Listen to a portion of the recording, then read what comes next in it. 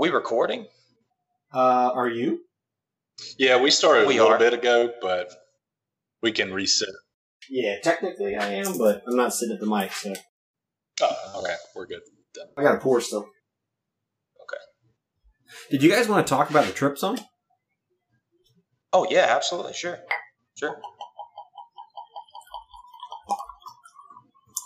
Glug, glug, glug, glug, glug, glug. Yeah, that's pretty good audio, man. I actually heard this whiskey getting poured. Ooh, that's a fancy glass. That's like a classic old-fashioned glass. Yeah. Yep. Yeah. IKEA magic, my friend. IKEA magic. Man, those Swedes, man, they really know how to. They really know how to drink. Fuck. So, we think a good thing for tonight would be Corrales' Whiskey Corner number 1. Yep. Talk about the trip. Corrales' Whiskey Corner number 2. I do have an intro for you guys. You ready for this? Oh gosh. What episode is this? Hang on. This would be 18. Aw, we're legal for things. Some things. I mean, the things that matter, we can kill a man. We could do porn. Right. Simultaneously in some We could. places. Yep. Yeah. Oh, guys. I have a math one. Can you guys see me, by the way? Oh Yeah, yeah. we can see you. Okay, I can't see you, but enjoy. Yeah, I'm not enjoying right now. Tough. Welcome to the 1068 Pubcast, where we drink beer and we talk about shit that we find awesome. Please do not take us too seriously. We certainly don't take ourselves very seriously. Now sit back, pop a cap, and enjoy the show.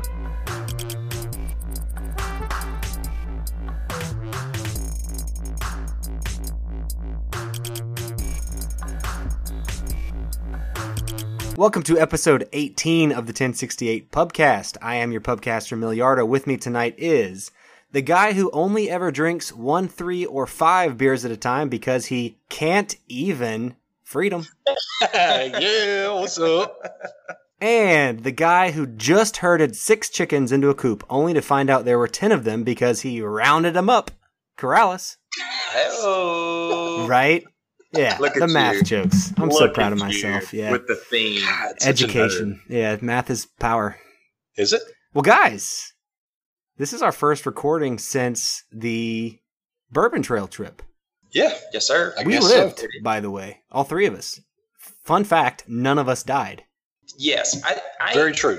I bragged to my wife actually about how well we did. I was like, we drank a lot of whiskey, but no one died, no one got arrested, and we managed. We managed really well. We drink like grown-ups for the most part. Agree. No Yeah. cops were called. Right. Right. Nobody stripped and went naked somewhere. Yeah. It was very well controlled. I mean, we drank like grown-ups that have a drinking problem, but we drank like grown-ups.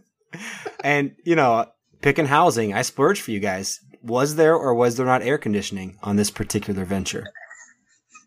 I'm pretty sure I said there had to be, There was air conditioning. or I wasn't going. By I definition. splurged for my booze. I slept like a baby, man. Wow. Wall unit. Yeah, I guess we can. That's technically AC. Yeah. Oh, yeah.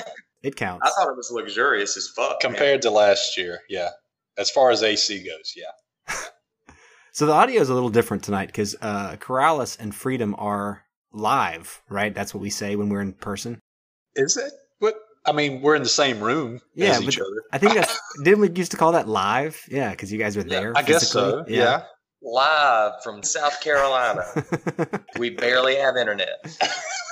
I am in Canada, of course. So You're in northern Mexico. I am in northern Mexico. There Yeah. you go. But because we are in 2 locations, we didn't have to have one of the hard things about whiskey is finding stuff in 3 different locations. But in this case, it's just 2 because Corrales and Freedom are sharing, and then I got my batch up here. So we're able to try some pretty sweet stuff. Corrales, do you want to go into what we're trying today? Yeah, so we are trying 2 different products from Buffalo Trace. One is Rock Hill Farms, which has become, really since our trip, my favorite bourbon to drink.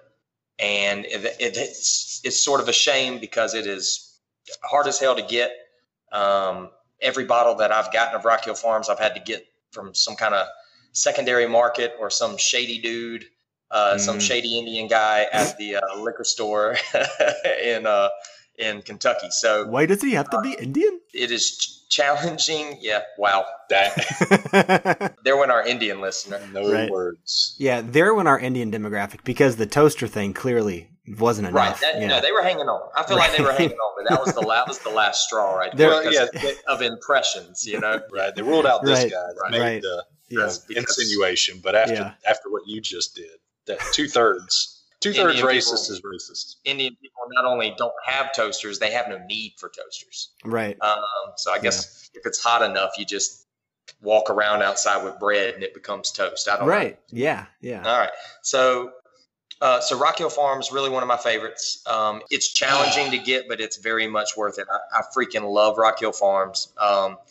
And so that's kind of become like my Friday, that's my Friday drink.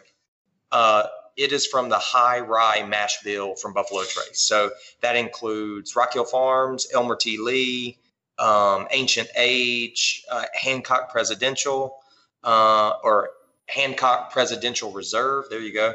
And Blanton's. So those are their high rye products.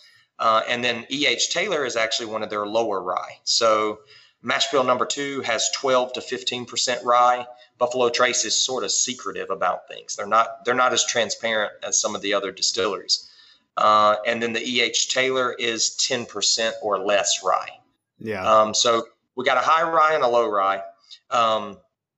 They're aged a little differently too. The Rock Hill Farms is, from most of what I'm reading, again, Buffalo Trace is not very forthcoming about how old these whiskeys are.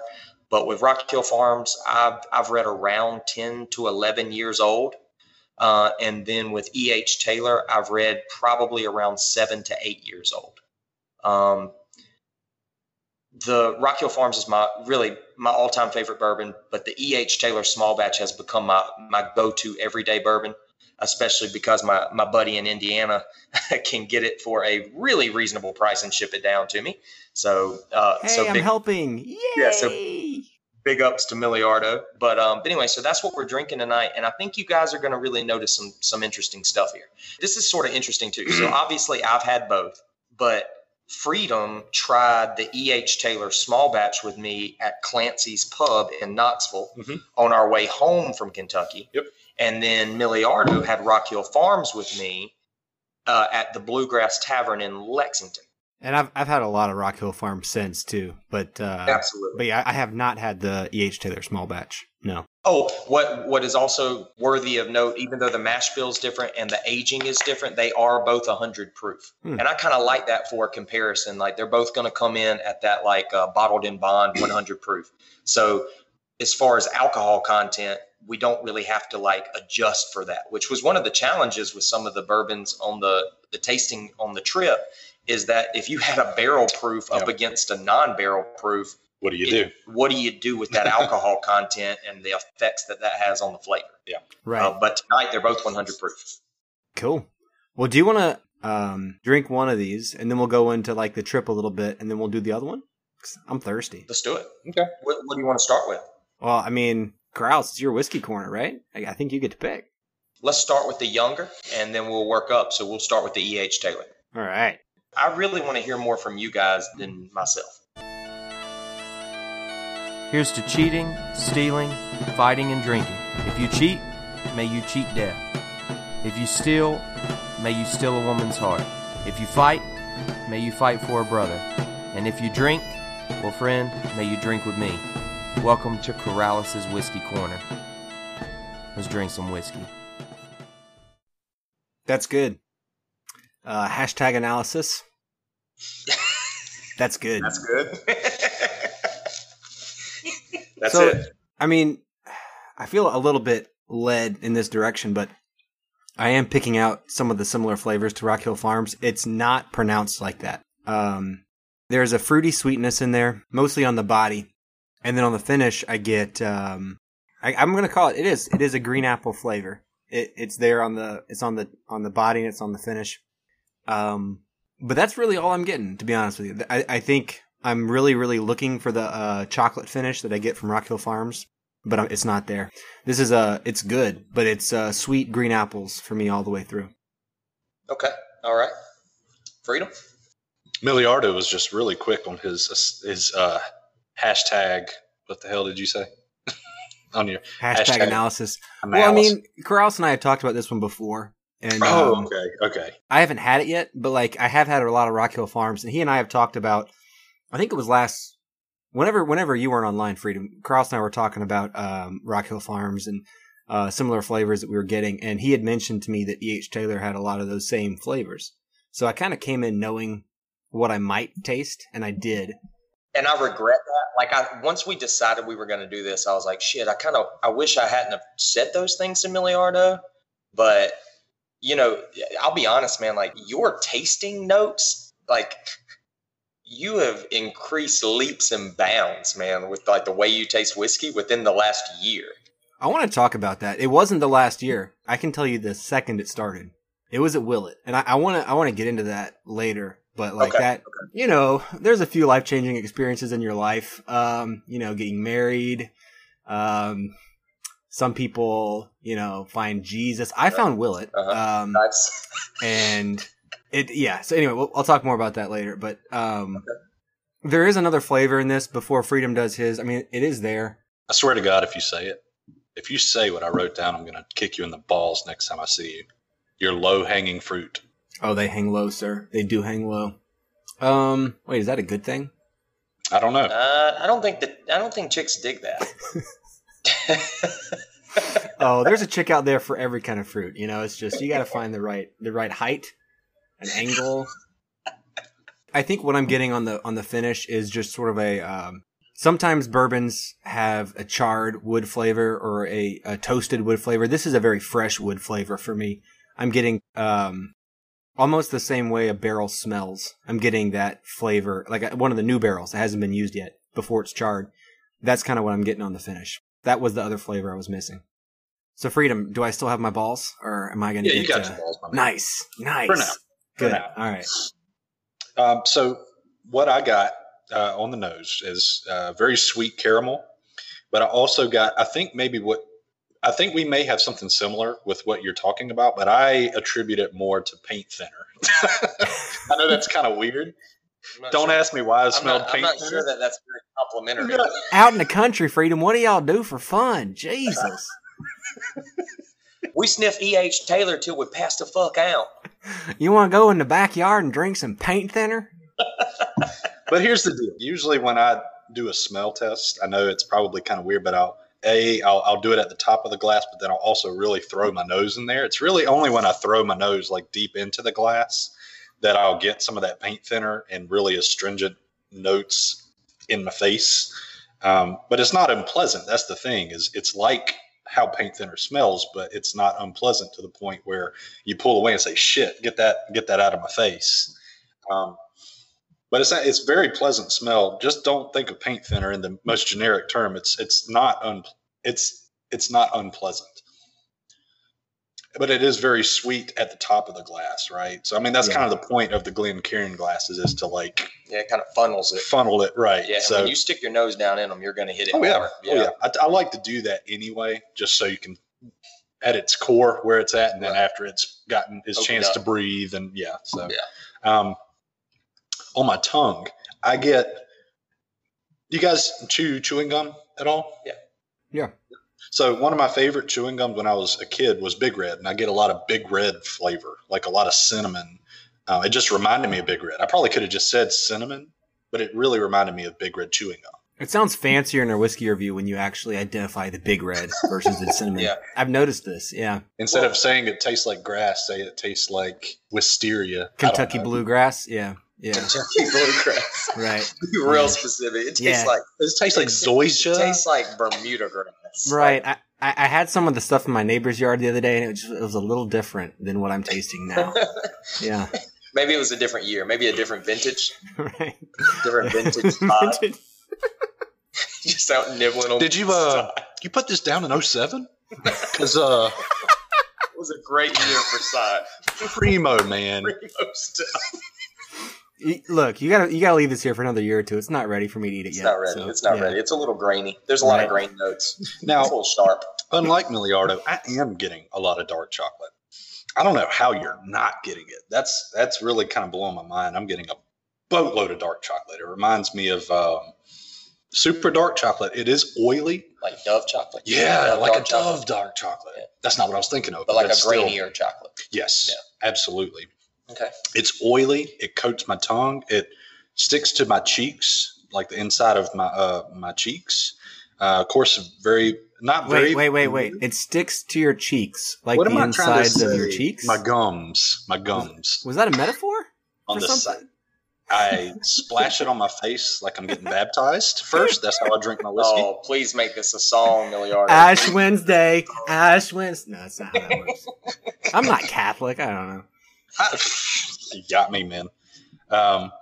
And the last thing that I got out of it was, of course, vanilla, but more of like a vanilla extract. Vanilla extract compared to vanilla to me is less prominent on the vanilla, but more on the punch, if that makes sense. Almost a bitter sweet. Yeah. Okay. Yeah. Has anybody ever had straight up vanilla extract? Baking vanilla extract. Yeah. That's what I get that too. Yeah. How's that for you?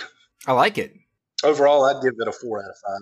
Freedom, I'm really glad you said those things because the second you said caramel on the nose, or at least on the body, I forget, but you said caramel was in there. I do get, this is more of a caramel apple flavor that I'm getting versus the sweeter green apple, or not sweeter, but the more green apple flavor from the other one. And I really think that the reason I'm not picking up on much else is because I came in with expectations. But like, I do get what you're saying about the cinnamon and the chocolate. It's there. Big Red.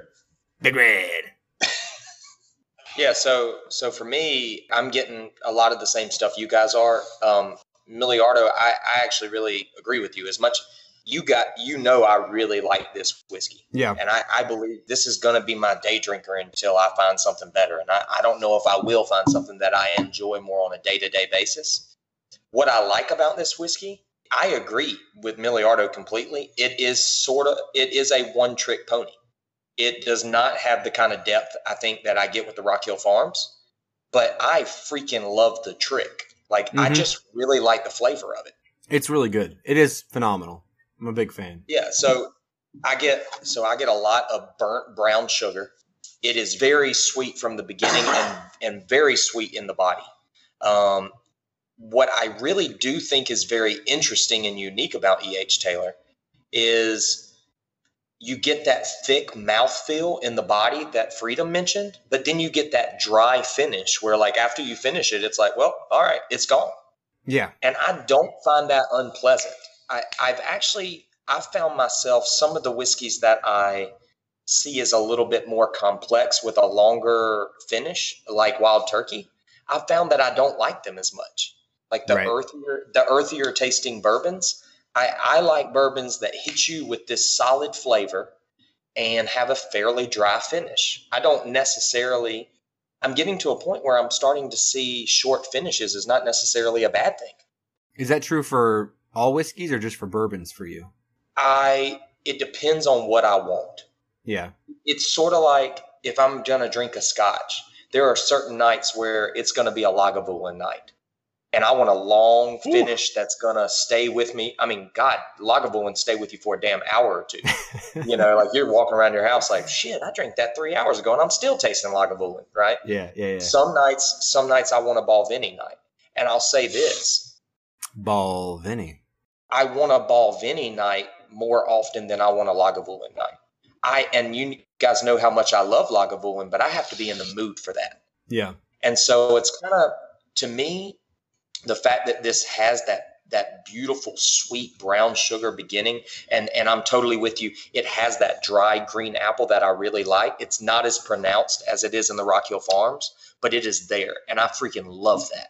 Yeah. The fact that it has that, I actually like the fact that it's got that dry finish and it doesn't stick with you. I think that's not a bad characteristic of the whiskey. If that's your favorite flavor from the Rock Hill Farms, then what this is basically an isolation of that one thing you really like. I get that. I get how you like that, yeah. It is. But I will say it's not as dramatic. Rock Hill Farms, I get a lot more green apple. Yeah. With E.H. Taylor, I get a lot more sugar in the beginning. This is a very sweet bourbon.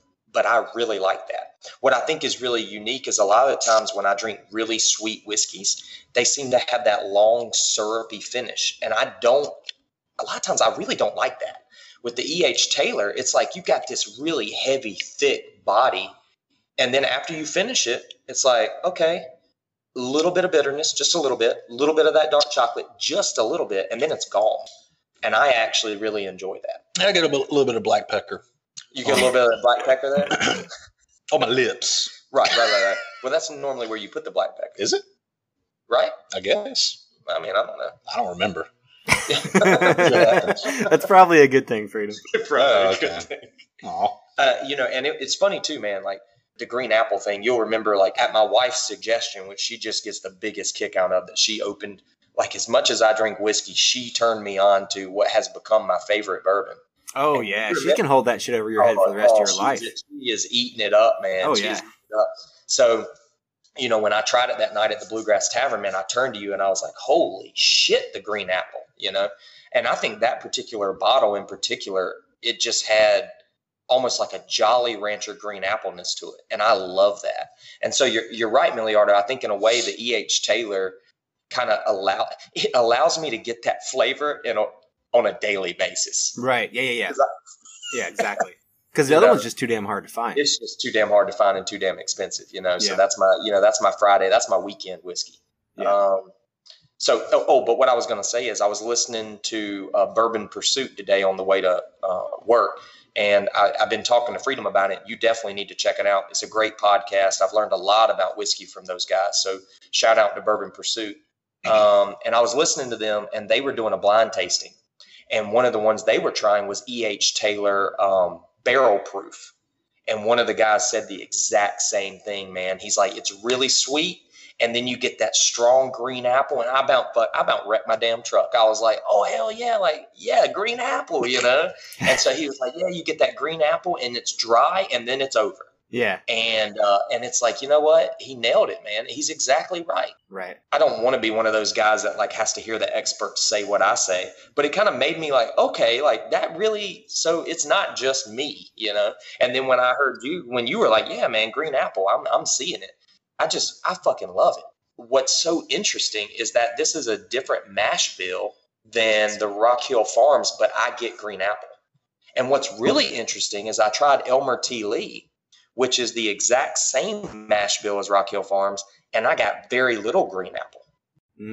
So I don't know what's going on at Buffalo Trace, but I'm like on that green apple hunt, dude. Like I want to find the ones that have the green apple because that's what I like.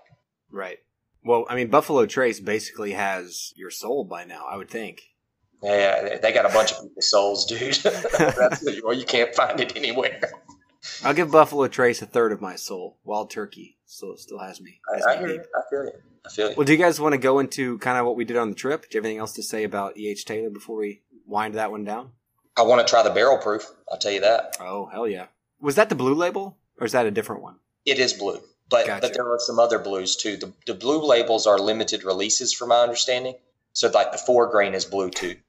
So our regular shit is impossible to find. We're going to make some shit that's even more impossible to find. It's like, oh, have you done any reading on the Tornado release? That's the one I was getting. No. Yes. Yeah, so that's pretty rare. One of their rare. warehouses. No, they are. Buffalo Trace has rare houses. That's 100% accurate. Right. They don't have warehouses. Yeah. So one of their warehouses got hit with a tornado and it ripped the roof off. And a bunch of the barrels were exposed to the elements for, I think, months before they were able to do the repair. Yep. Nice. And it actually ended up being a pretty good whiskey. So they barreled just those exposed barrels as a limited release. And as an E.H. Taylor, because it was in the E.H. Taylor warehouse, which is Warehouse H, I think. And it's selling for like $1,200, I think, a bottle now. Yeah. Like it's bananas. Super. That's how whiskey companies just chill. Like natural disaster, and they're cool with it. It's almost like you can't kill them. If someone stole, and this has happened, but let's just say for the sake of this bit, someone steals 10 barrels of their bourbon right when it's done, and it goes missing for 10 years, and then they find them, and then they would release those 10 barrels as like a E.H. Taylor Lost and Found, limited edition, aged an extra 10 years, and it would go like fucking, that's what whiskey companies are doing. And I love it. I fucking love it. I think it's awesome. Well, and this is definitely true of you and I, Miliardo, the last month. It's just like you hit those things and you're like, just fucking take my money. Just take my money. Like, you win. Do you want me to take my pants down, or is that something you would like to do? Like, it's like, I didn't think I was into receiving. However, I mean, I didn't know the label was going to be blue. I mean, if you had told me it was going to be blue, maybe I'd have brought some lube. I don't know. I mean, I have a problem, man. I really do now.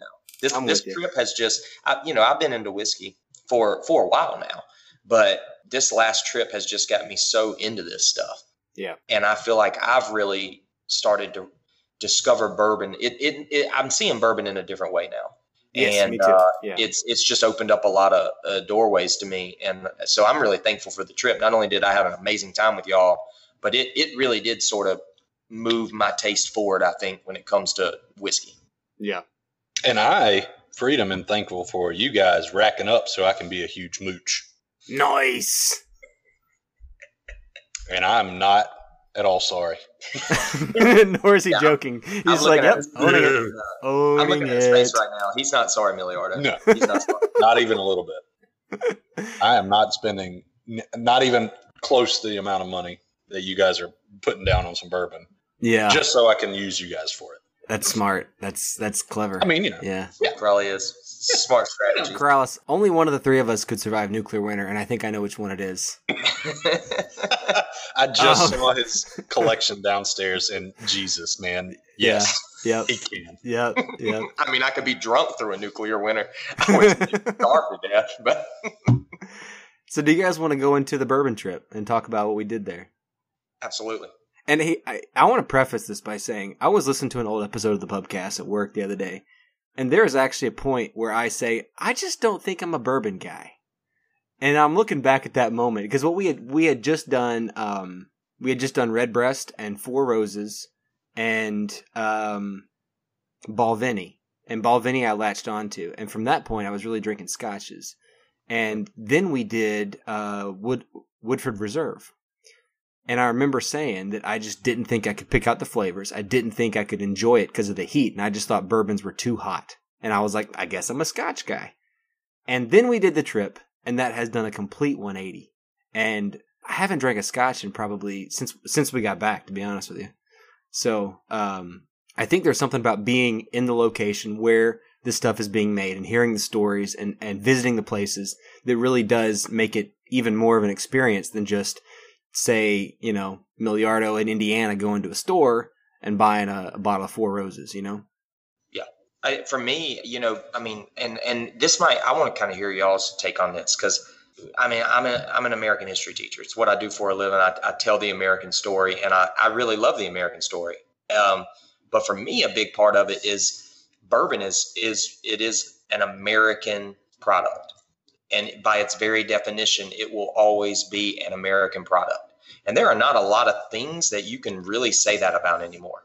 And so for me, like, that really resonated with me, like not only that sense of place, but that sense of almost like, I don't know, almost like an ownership of it. Like, it's like, I'm an American. This is my product. By God, I'm going to have this in my house and I'm going to drink it. So, yeah.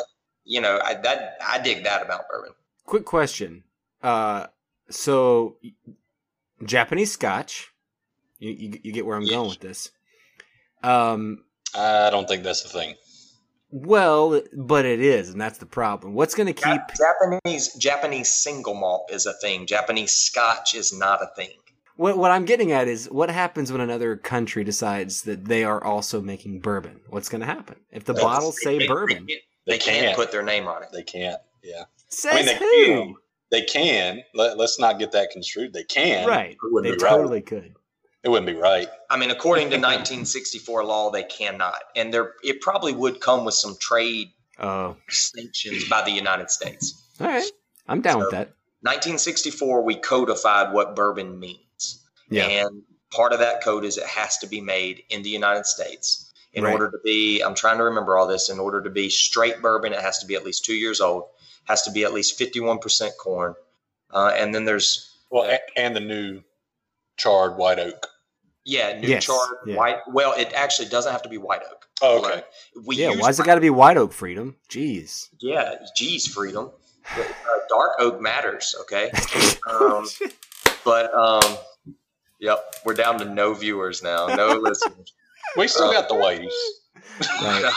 Yeah. But Yeah. white oak is the most available in America. It has tight grain, so it tends to make good barrels, and it has a lot of vanillin, so we use it. But yeah, it can be any oak, and there are some bourbons that are finished in French oak. So some other distilleries are starting to experiment with like different types of oak. So it just has to be new charred oak barrels. Yeah. Let's run through the distilleries real quick. We'll do like a quick synopsis of the different ones we went to. Holy crap. All right. Right? We'll be quick. So like you and I, Corrales and Miliardo started off the trip at Angel's Envy, right? Yes. Real quick, that was the first time I had been to a distillery, period. Small, a little bit of weird family worship stuff on the wall. Very, very interesting facility. Very clean and new and well-maintained facility. Yes. I was impressed by that. They were about to double in size too.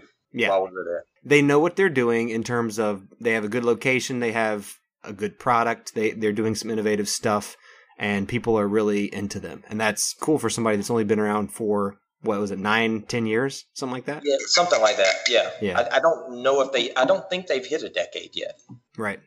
But it is, they are really paving the way on the barrel finishing. Yes. Is that their claim to fame then? Yes. Okay. Yeah, they I wonder why they were so popular. It's the barrel finishing, and they do have a good product. I'm not a huge fan, Right. but I don't dislike them. It's a solid product, and they are doing a lot with barrel finishing. That's kind of become a controversial thing. There are bourbon purists that are like, bourbon should not be finished in other barrels, but technically it doesn't break any laws, because what you're doing is you're taking the bourbon and you're finishing it somewhere else, but it's already met all the requirements to be bourbon. Yeah. But even the tour guide said something along the lines of, does that make it not a bourbon? Yeah. He's like, I don't know. Right. So, I mean, he's aware of the fine line there. Well, that the they're thing is, dancing on. I was listening to one of the podcasts, and one of the guys was like, if it's finished in a different type of barrel, it shouldn't be called bourbon. It should be called something else. And it's like, it is. It's called cask finished bourbon. Right. Right. They will tell you what it was finished in. So it's like, do we really need a new classification for it? Yeah, definitely not, in my opinion. I mean, you think about it, because as long as unless they change the law of bourbon, as long as it meets the criteria, what happens in between or afterwards, you could dip your ball sack in it and it'll still be bourbon, right? I mean, because you didn't say my ball sack cannot be dipped in. That is happening tomorrow, by the way. You're gonna dip. I would highly recommend you do that. Miliardo is going to start a special finishing technique in his house, in his basement. Right. Like tea. It's going to be that Miliardo not so small batch. That's what it's going to be called. What do they call that? You're going to steep it? Steep. Right. Yeah. I can do it in my lawn chair. I've heard that about you. Got a hole in it. Yeah. All right. So after Angel's Envy, was there anything else for Angel's Envy, Corrales? No, man. I think you pretty much covered it. Yeah. I have really enjoyed the tour. I was impressed with the facility. It's small, but like you said, it was really nice. Well, very well maintained. I still haven't tried it. Well, and we need to say that we bottled our own. We bottled our own Angel's Envy, which was very cool.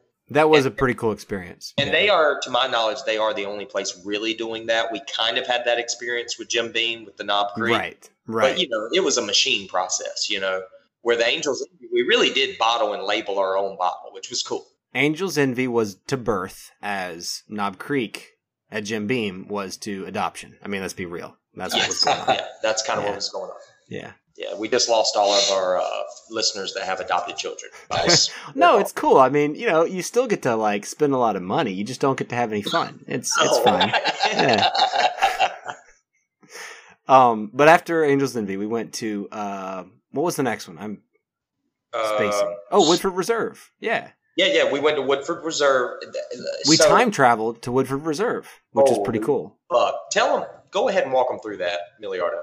So Corrales can't do math, basically. So we were going to be late to this tour at Woodford Reserve. Okay, so hold on. I'm gonna interject. Corrales planned an entirely amazing trip for you fuckers. Totally, 100%.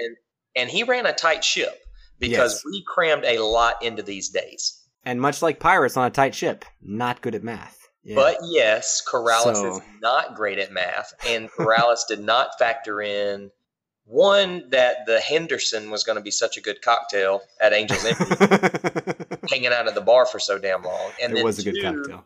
I did not factor in the fact that we were going to be in Louisville rush hour. Right.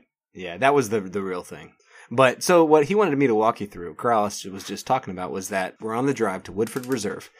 And we know we don't have a lot of time, so we're going modestly above the speed limit, right? And then I run out of gas.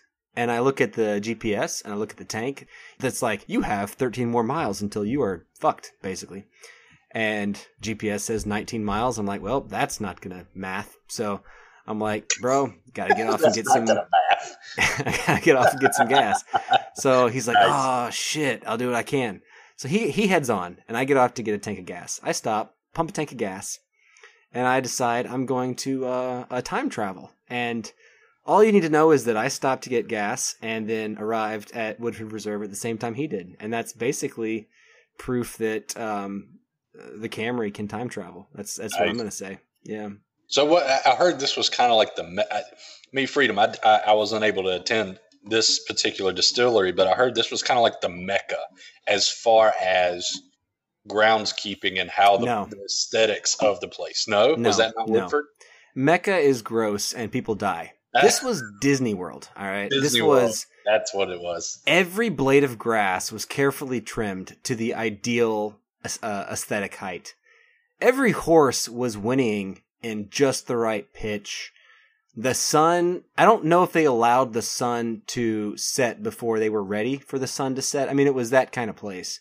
You got to think about the amount of money that goes into groundskeeping to make something that pristine. But it really was just, of all the distillers that I went to, that one gets the award for the most pristine experience in terms of aesthetics. And I say that being not a huge Woodford Reserve fan, but it was just like, Corrales and I constantly found ourselves looking at each other and just kind of laughing like, the fuck? You know what I mean? It's just like, of course there's gently flowing water. Of course there's a beautiful sunset right there. Woodford clearly understood the power of image, and that when people drink whiskey, they don't just drink for flavor, they drink for memories. Right. Yep. It really is one of those things. Like people put a time and a place with the drinks that they like. And Woodford, man, I mean, like you said, man, Disney World. And from a history perspective, a history geek like me, the fact that they purchased the Old Crow distillery, and the old Oscar Pepper plant, and renovated it, I think it's really what's the word? I really commend them for it. Well, and it's not just because they purchased and renovated something cool.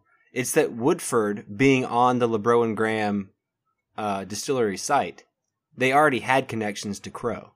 Oh, absolutely. And the fact that they reconnected with Crow is even cooler. You know what I mean? Absolutely. It really is. So I really commend them. I'm like you, Miliardo. I don't dislike Woodford, but I don't get excited about Woodford. It's a solid bourbon. I've definitely moved to a point where it's, it doesn't hit the top of my record books. Right. But man, what an experience. So my hat goes off to what they've done to that distillery, because any friend that comes to me and is like, I'm thinking about going to do the Bourbon Trail, you better believe Woodford Reserve is going to be high on my list of places to see. It's necessary. And I mean, even like the ridiculous, who else has vats that are open for you to look into that are made out of planking salvaged from Georgian swamps? It's like, you seriously? That's what you're doing? Everybody else has these steel vats and you're salvaging planks from Georgian swamps? Okay. And then you're like descending down this stairwell into this enormous like dwarven vault with these enormous copper stills. And it's just like, okay, you guys get it. You get aesthetics. Beautiful. Beautiful. Yeah. Got nothing else to say. Where'd you go after that? After Woodford Reserve, we went to a bar in Lexington. I don't remember the name of it. It was that one Corrales was. Didn't he just say it? Was it the Bluegrass Tavern? Yes, Bluegrass Tavern in Lexington. Yeah. So we were there, and I was all so burned out on bourbon because I went there not being a big bourbon fan yet, right? Sure. And then we had been having bourbon all day, specifically Angel's Envy and then Woodford Reserve. And then we go to a bourbon bar and start having more bourbon. And I'm suddenly realizing, like, man, my taste buds are fritzed out. Like, I can't even, like, really process this stuff anymore.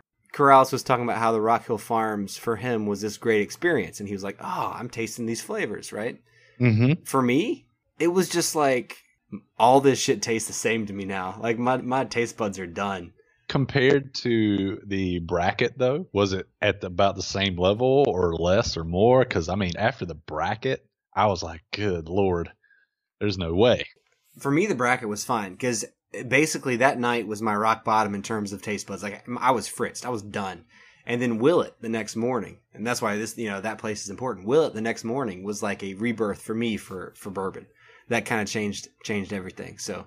Yeah, I think we both, in a way, had a disappointing experience because I wanted you to be able to taste what I was tasting. But yeah, I think your taste buds were just done. I mean, we had a lot of whiskey.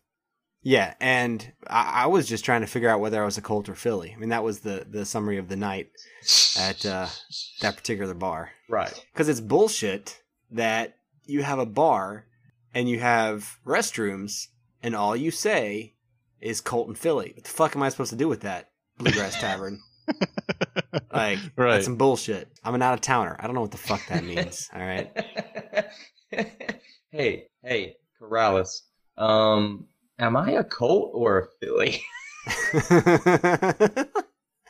Yo, whatever you want to be. Said is yeah. Exactly. What I should have said is, hey, you know what? It's 2018. You do what you want to do, man. You do you, boo boo. Do you? If Caitlyn Jenner can be a Philly, so can you. Right. Yeah. There went our transsexual listeners. But anyway, man, Bluegrass Tavern, just holy shit. You walk in and they had over 250 bourbons to choose from, and that was. Like, a lot of places claim to have a bunch of whiskey, and then you get there and a lot of the whiskeys on the menu aren't really there. They had everything. They did. But then you start asking them for prices, and you're like, oh, okay, I see why you still have that, Yeah. I mean, we walked in, and I saw a William LaRue Weller from the Buffalo Trace Antique Collection, and I was like, how much is that? And he said, I think it was 150, 140? Yeah, it was nuts. It was insane. It was bananas. And I'm like, well, you can just keep that shit, But at the same time, we had $6 pours of Weller. Right. And then I had Rock Hill Farms for 20, which isn't awful, for a hard to find bottle. So, and then we met some whiskey guys that like showed me that I've only tipped the iceberg on whiskey geekdom. And Freedom, just so you can kind of get a taste of what this was like. It's kind of like when there's like a kid playing basketball and he's pretty good, right? And he's dribbling, he's shooting, he's like 2'6", right? He's a good basketball player. And then LeBron walks on the court, and the kid looks at LeBron in the eyes and is like, "Oh, so that's what it means to be a basketball player." Got it. Yeah, this he's drinking like a J.W. Dant from 1973. And he let me try it. And it was not that good, to be quite honest, but he let me try it. And I was like, man, this guy's taking, like, it showed me a little bit of, like, how deep the water can get when you really get into bourbons. And now I own a Prohibition-era mini bottle of Old Crow. So I'm getting there. That's right. Yeah. And do you remember, Miliardo, they told us about a cigar bar called, like, Jake's Cigar Bar? Yeah, I do. And we met one of the bartenders, and he gave us like his card and like a discount if we came in. But it was like, come in on a Thursday or a Tuesday between 3 and 5 when Mike's not there. Right. It was this really sketchy thing. Like it felt wrong. Right. Well, here's the deal. So those guys were on the Bourbon Pursuit podcast that I listened to this morning. Apparently, they do some of the best barrel picks in Kentucky. No shit. Yep, they in particular, I was telling Freedom that you can get Buffalo Trace single barrel picks, and apparently they're known for picking some of the best. Like, they have their own club there that if you're in the club, you get access to their barrel picks. So we're gonna definitely have to go check those guys out next time we go to Kentucky. Put it on the list. There you go. All right. So what we did after that, though, we went to Willett the next morning. Freedom still hadn't quite gotten here yet, but we went to Willett that next morning. And that was where everything changed for me because what I think it was, I think we had not a tour guide, because all we did was we were in a room doing tasting, but we had a tasting guide. Yeah. Which you liked Willett so much that I think next time we go, let's do a tour of Willett. I think that would be cool for the next trip. Absolutely, yeah. But what she did so well is that she, unlike the Angel's Envy guy, and unlike the lady at Woodford Reserve, she was able to say some things that made me taste things in the bourbon. She made some suggestions, kind of the way that you two do, when you'll say something that you're tasting and the way you're doing it, and it enables me to taste it too. And that, I don't know why that worked for Willett, but not for the other two places. Maybe it was just a fresh day, fresh taste buds, but that was the first time I tasted chocolate in a bourbon. Yeah. Basically, it changed the way I looked at bourbon and the complexity. I kind of started to get what bourbon was. And from that point on, I had a phenomenal trip. So Willett, to me, was just the turning point for me. Yeah, that's awesome, dude. I remember seeing sort of things kind of light up. Yeah, you had like a breakthrough moment, man. Yeah. I think a lot of it maybe was a culmination of the fact that you really were learning some stuff earlier in the trip. It was just too much shit going on. And I think you just needed a night to sort of rest your taste buds, and hit it fresh the next day. And yeah, that tasting just sort of opened some stuff up for you. Yeah. Which was sort of funny because you had that experience. And I'll be honest, like that morning, man, like we're at 9:30 in the morning doing a bourbon tasting. I felt like my taste buds were fried when we were at Willett. We know how to ball. But this is my review of Willett. I say that I get a floral scent on the nose, a personal first. On the body, I get a rich chocolate flavor, another personal first. Finish is absurdly smooth with a hint of cinnamon, yet another personal first.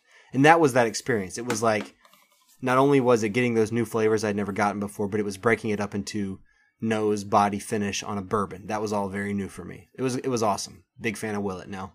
Cool, man. All right, where'd we go next, Corrales? So after Willett, we went to Heaven Hill, which was it's a stone's throw away. It's very, very close to Willett, there in Bardstown. And so we went to Heaven Hill, their Bourbon Heritage. I don't know if they call it a museum, but it is a museum. And it's also where their rack houses are. It's not where their distillery is located, but it is where their rack houses are. And so we went there and we did a rack house tour. And then I believe we also did the bottled in bond tasting, correct? Yes. Yep. So we actually did 2 back-to-back tastings at Heaven Hill. And it really got to try some pretty cool stuff. I think I want to say on that tasting, we got to tried some Henry McKenna. Basically, we tried all their bottled in bond bourbons, and they have more bottled in bond bourbons than any distillery that I know of in Kentucky. So anyway, that was very, very cool. Yeah, absolutely. And the fact that we did 2 back-to-back tastings, I think we ended up trying 10 different products while we were at Heaven Hill. Right. Yeah. Yeah. And Heaven Hill was where I first noticed the black trees, which was one of my favorite parts about the trip, oddly enough. Yeah. So about that. Yeah, really cool that fungus or whatever that eats the sugars out of the angel share. And yeah, at first we were just like, these are interesting trees. And then later on we noticed that, wait a minute, that's a different type of tree and it's black too. So my exact quote to you was like, I'm going to go to Home Depot when I get home and get me one of them black trees, because I had no fucking idea. But it was all you really have to do is you just have to start distilling at your house, and you can have black trees all over the place In your front yard. That's right. Yeah. The cops might have some questions for you, but you'll have black trees. So the next place we went to, Corrales, was Jim Beam, and that's what we learned more about the black trees there, because wasn't that the next trip? That was the next. Well, wait a minute. Yeah, you're right. Because we were working our way up sort of towards Louisville, so we were headed north.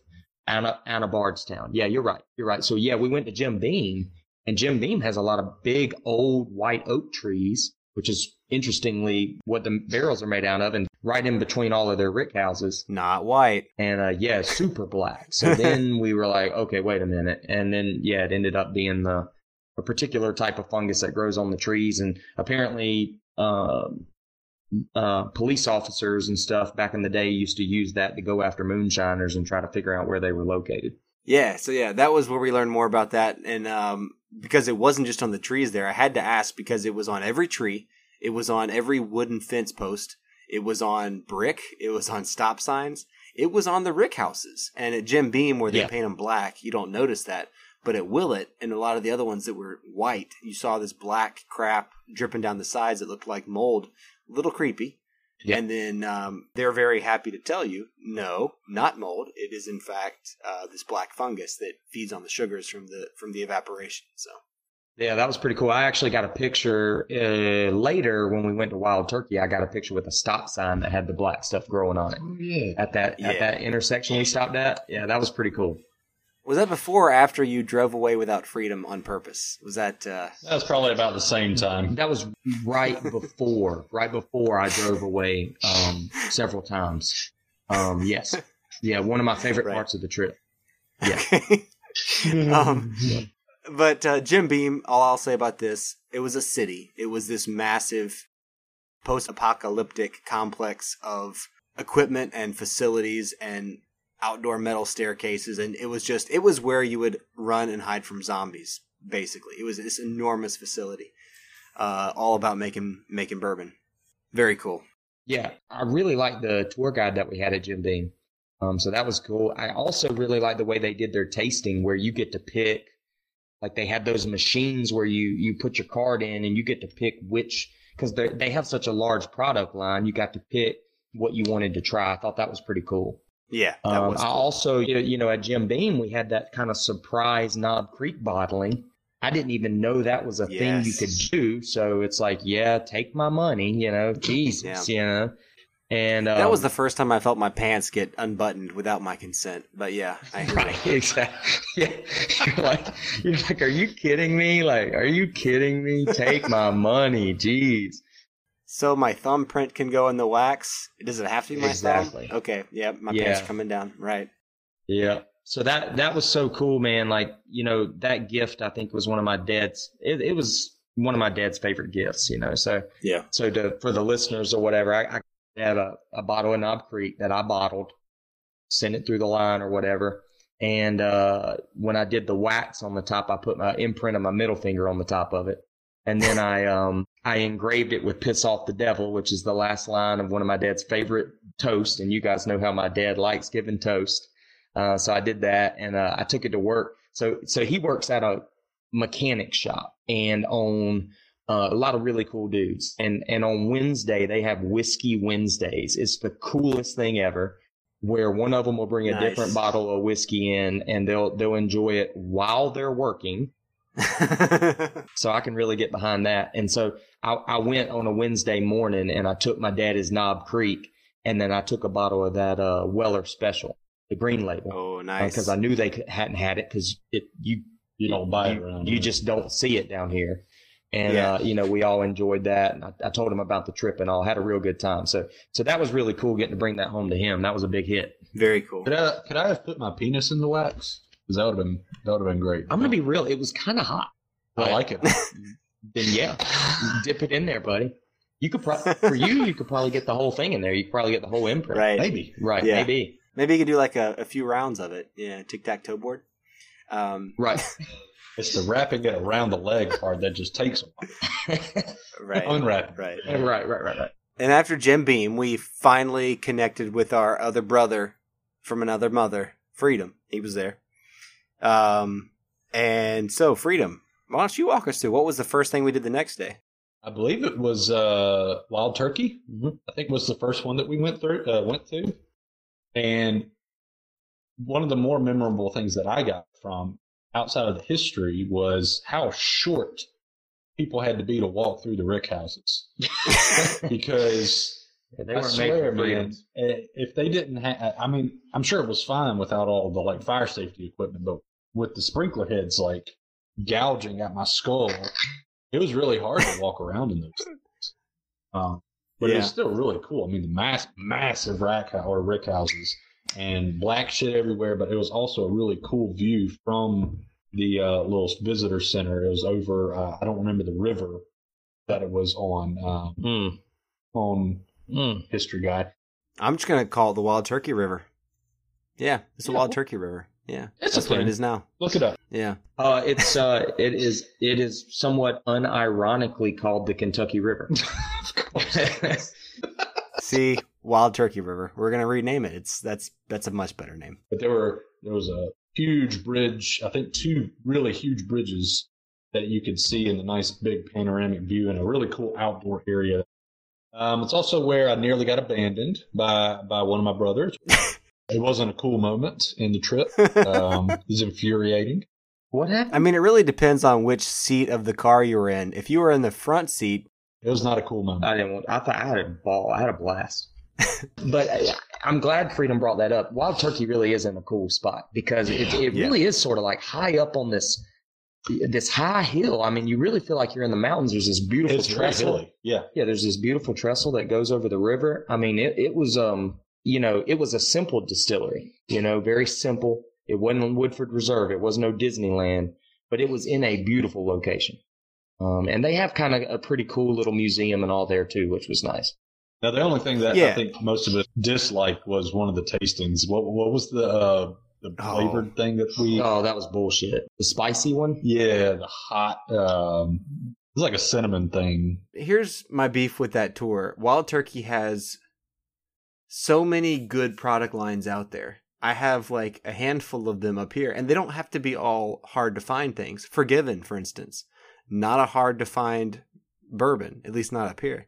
Not expensive bourbon. They could have given us some Forgiven, but instead they give us this honey liqueur bullshit, and it's just like, I mean, that tarnished the experience. But I will say, the Wild Turkey tour guide that we had, hands down my favorite tour guide of all the tour guides. She was awesome. She was awesome. Yeah, and it's funny. So on Tuesday when I went I got to meet Eddie Russell and he signed some bottles for me.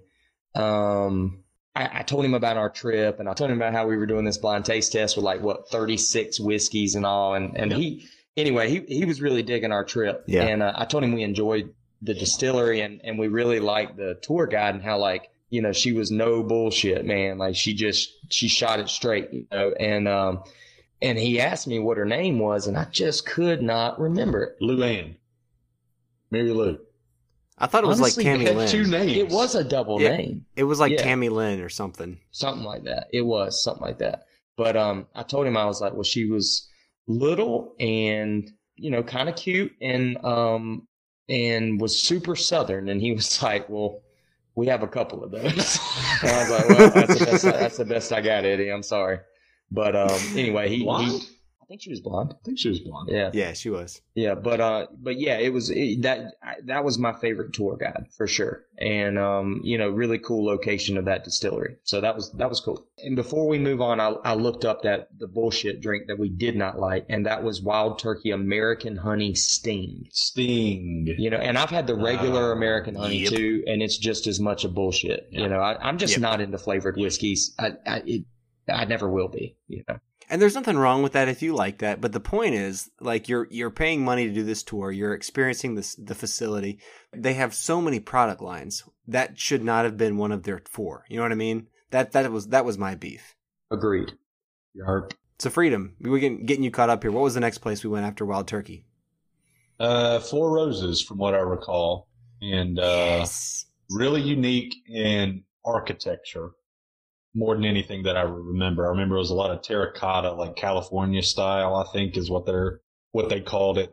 I think the founder was from California and just brought that style back to the architecture. It was I think it's called terracotta, that type of shingling or whatever it is on right. The definitely top a Californian. Yeah. Was it banana terracotta? Banana terracotta, banana terracotta pie? Was that what it was? No? Just me? Anybody catching on to that? I'm not putting up what you're bringing down. I don't know. Banana terracotta pie. No, just me. It's cool. Oh, that's System of a Down, isn't it? Is it? Yes, sir. Okay. Yes, sir. Sorry, continue. Yes, that's what it is. I don't remember getting much out out of the tour. It was a shitty tour. And I was disappointed, but I kind of knew it would be because they're so under construction right now. Yeah, that's most places. That they really couldn't do a full tour, and to their credit, they were really upfront about that when I booked it, that it was going to be a really limited tour. I mean, how much? That tour was super cheap though, wasn't it? Yeah, it was $5, and you get your $5 pays for your tasting and your glass. And a glass. You know? Yeah. Right. So you pay $5, you get a glass, and you get tasting, and you get a little mini bullshit tour. But still, like I would pay that for the glass. You know what I mean? So it was worth it. Yeah, hell yeah. It's hard to. I mean, it's hard to be pissed off at that. Yeah, no, definitely not pissed. Yeah. And we didn't get any bullshit tastings out of it too. Well, actual. Yeah, and not only that, but the guy who did our tasting in our tour, he kind of like he geeked out with us a little bit. He did, and gave us some insider scoops, and he actually sent us to that liquor store. He sent us to the liquor store where you got your Weller 175. Yep. And I got another Rock Hill because I don't have any self control. And I got one of those as well, right? Same place? No. Oh, No, you got place. yours with Sketchy Indian Guy. This was a different Sketchy Indian guy that the Four Roses guy sent us. This was the drive-through.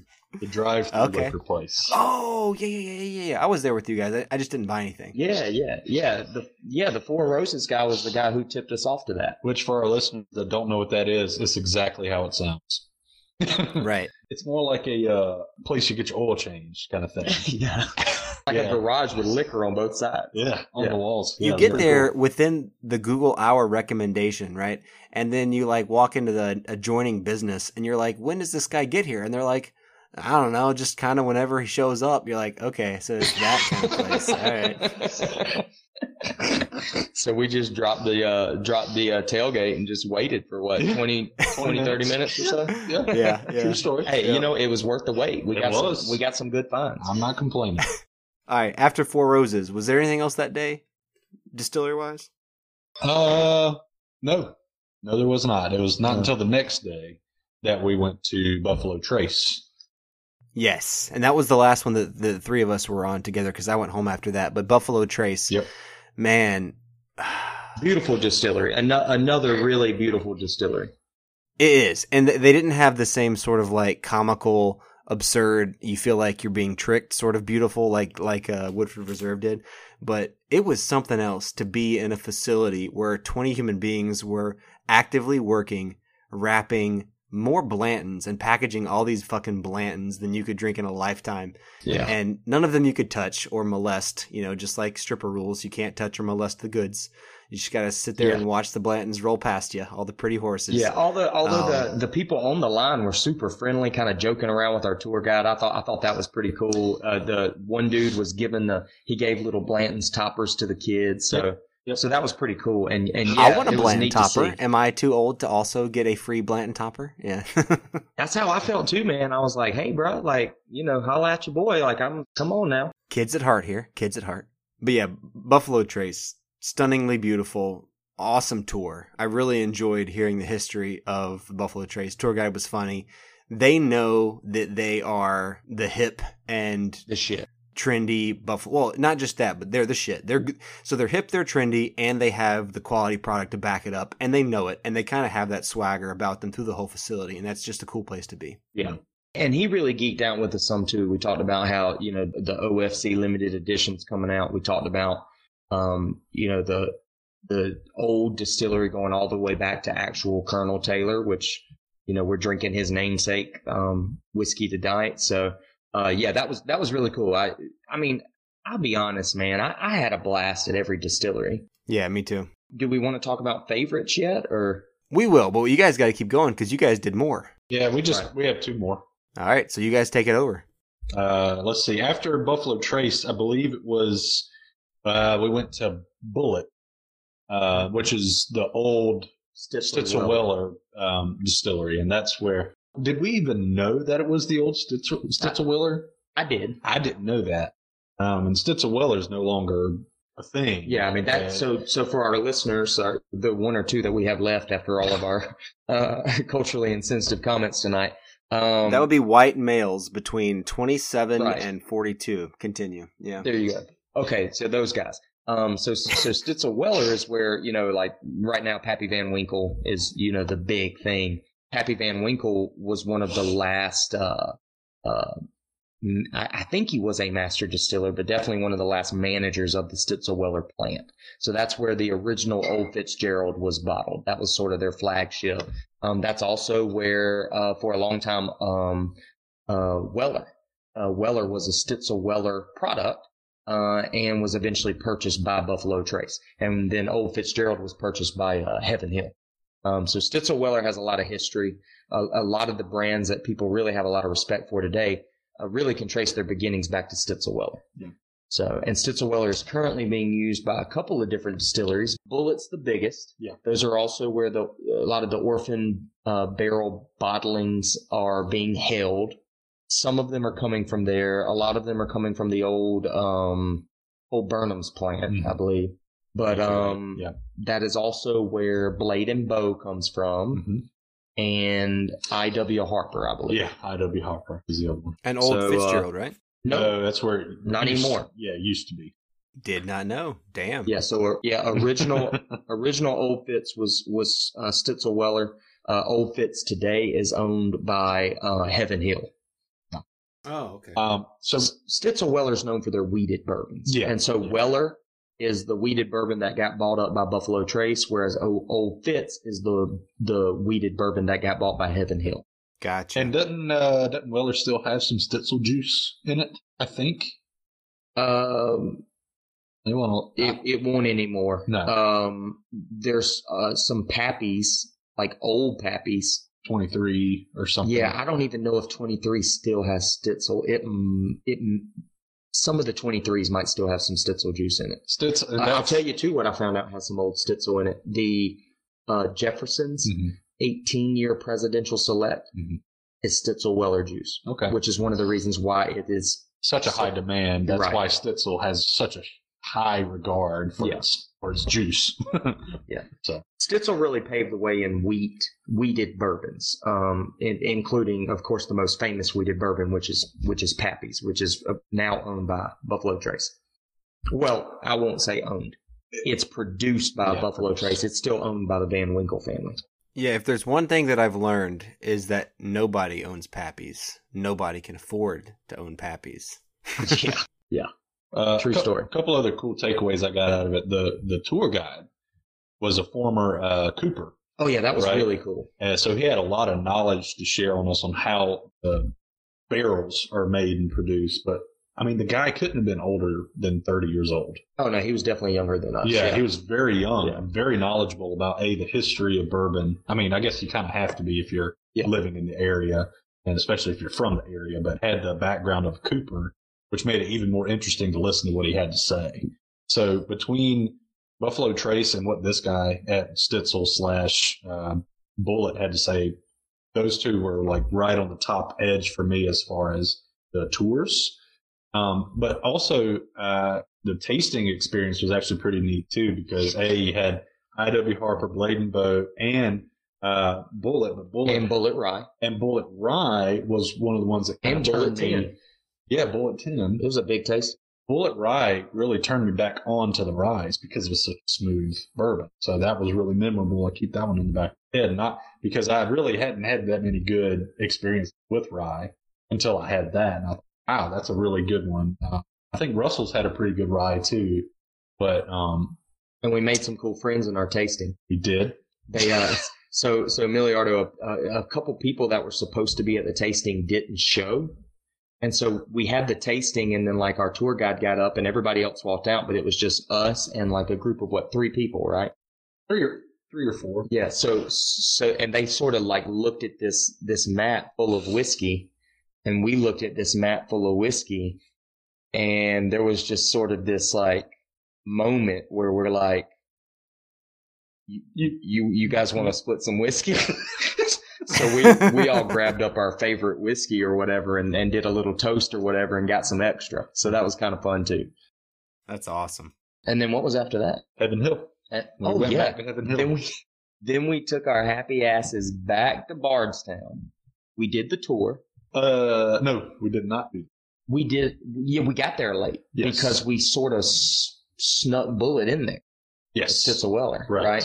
And so we got there a little late, but then we did like the connoisseurs tasting. Yes. And that was interesting because we ended up working our way up to a really top of the line bourbon. Yes. So that was unexpected. Well, I don't, what was the name? I can't William Heaven Hill is what we ended on. That's a $250 bottle of bourbon. Very unexpected. So we got to try that. I hadn't heard of it, to be honest with you, until we had it. Well, from my understanding, you can only get it at the distillery right now. But I don't know if that's true. But I'd heard that right now that's the only way to get it. And they did have it for sale while we were there. The price point didn't do it for me, but it was an excellent bourbon. It was good. It was very good. So we enjoyed that tasting. So then we headed home. Yep. We stopped in Knoxville at a pub called Clancy's. Yep. And that is actually, ironically, where I discovered the Colonel E.H. Taylor, the Colonel. Tom Clancy's, right? Tom Clancy's, yeah. No, not Tom Clancy. Yeah, Tom Clancy's. Jack Ryan. And we had the small batch and we had the single barrel there. I like the single barrel slightly better, but only slightly. So the small batch. Yeah, that was a pretty big discovery for me. So that was the trip. That concluded it. I really have been working on like what we're gonna do next year. You have finishing the bracket. All right, right? Yes, absolutely. Yeah. So about that bracket, listeners, that was hard. Yeah, that was challenging. That was a lot of whiskey. We probably made it through about half, honestly. And our plan is to pick it back up and finish it later and not do too many spoilers in the meantime. But it was tough getting through that much different quality whiskey and having something to say about it and not just on a time scale. It wasn't a drunk. I was worried about the drunk factor and about what it would do to our bodies, but it was more a factor of time. Like it was like, we got to go to sleep because we got to get up tomorrow, Well, and we put ourselves in a bad spot when we're like, well, let's take a break. Want to play beer pong? Sure. That's true. There was that. And honestly, the little bit of hangover that I did have that whole trip, it came from beer pong. It was from beer. Definitely from beer. Yeah. That's just because you suck at beer pong, Corrales. Oh, my gosh. Right. So we going to sip on this Rock Hill Farms or what? Yes. So Rock Hill Farms, you want to lead us into this one? Cheers, fellas. Cheers. Nice lead. Cheers. Hope you got that on audio. I did. That was beautiful. That was like you, buddy. Angels singing. Interesting. Even though it's the same proofage as the E.H. Taylor, I think this one hits a little harder. Oh, definitely spicier. In terms of burn. Definitely spicier. But that makes sense. It is a higher rye. So it's you're tasting the spice, not so much feeling it, Right. But I agree. It definitely hits harder. Well, I'll put it this way. It hits harder up front. I don't think the finish is harder. No, I don't think so either. Yeah, no, up front, nice and spicy. On the back end, you get nothing. As far as the spiciness, it's very smooth, much smoother. It hit me really hard on the front of my tongue, but then as I swallowed it, good. You're good. Reminds me of like one of those green cars. No, I don't know. One of those what? Green cars. Like what do they call it? A Prius.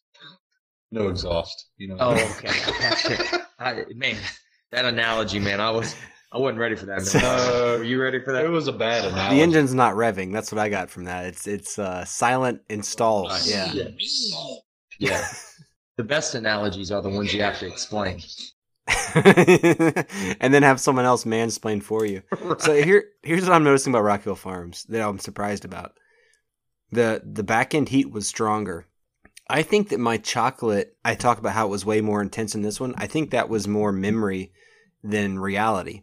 I do get it, but I think it's not that much more intense than the chocolate flavor in E.H. Taylor. I will say the apple flavor is a lot more intense in a good way. Yes. And it's a lot more of a pure green apple flavor, whereas once Freedom said caramel apple on E.H. Taylor, I was like, yeah. It's green apple, but it's a sweeter green apple. It's not as much tart. Yeah, the Taylor definitely has that sweeter base to it, and it's definitely got I think almost a creamy sweetness to it. You're exactly right. I think the Rock Hill Farms it's a much drier. I think it's just a much drier, spicier whiskey. And so when you get that green apple, Yeah. it's like it is green apple. It doesn't have that syrupy sweetness coating it. Now, I will say this. The one I had at the Bluegrass Tavern, I got a lot more caramel. I got a lot more brown sugar. I still get the brown sugar, but the apple comes through. So like to me, Rock Hill Farms is sort of green apple first, brown sugar second, where E.H. Taylor is very much brown sugar first. I mean, that's what's forward, green apple in the background, you know? So I think it's really interesting that I think the two whiskeys have a lot in common, but it's almost like someone took the equalizers and just changed the balance of it, you know? I like that. I like that description. Yeah. And I do agree, actually, I think I was wrong earlier. I think I misspoke. It does have a good bit of burn on the back end, but it is a flavor burn. It is that peppery burn. It's not an alcohol burn. I would agree with that. Yeah. But I just thought, I was excited to try these two tonight because I think they complement each other really well. And I think it's interesting that they're two different mash bills, but they have so much in common. That's true. Do you think that means it's more of a barrel location? And I do. I do. Interesting. And it makes me want to know more. But the problem is I don't know how much you've geeked out about Rock Hill Farms, Miliardo, but it is so hard to find information about Rock Hill Farms. Yeah. Like Buffalo Trace it's really strange. They're super transparent about certain things and not very transparent about others. And Rock Hill Farms is one of those. They really don't divulge a bunch of information. They're also that way with their marketing, which kind of pisses me off because, like, they have pumped so much marketing into Blanton's. And Right. Blanton's is good. Don't get me wrong. It is. I'm a huge Blanton's fan. Right. But the fact that you can go to a Blanton's specific shop if you so desire and buy the most absurd Blanton's gear. Can you do that for Rock Hill Farms? No. Can you do that for E.H. Taylor? No. I wanted some Rock Hill Farms glasses, and I haven't been able to find them. Me too. You can't even do that for Eagle Rare. Right. But like they pumped a lot of shit into Blanton's in terms of marketing, and it's one of those weird things where it's like I don't even think Blanton's is like I haven't had the Pappy Van Winkles obviously, but like I wouldn't be surprised if Blanton's not even one of their top 4 products.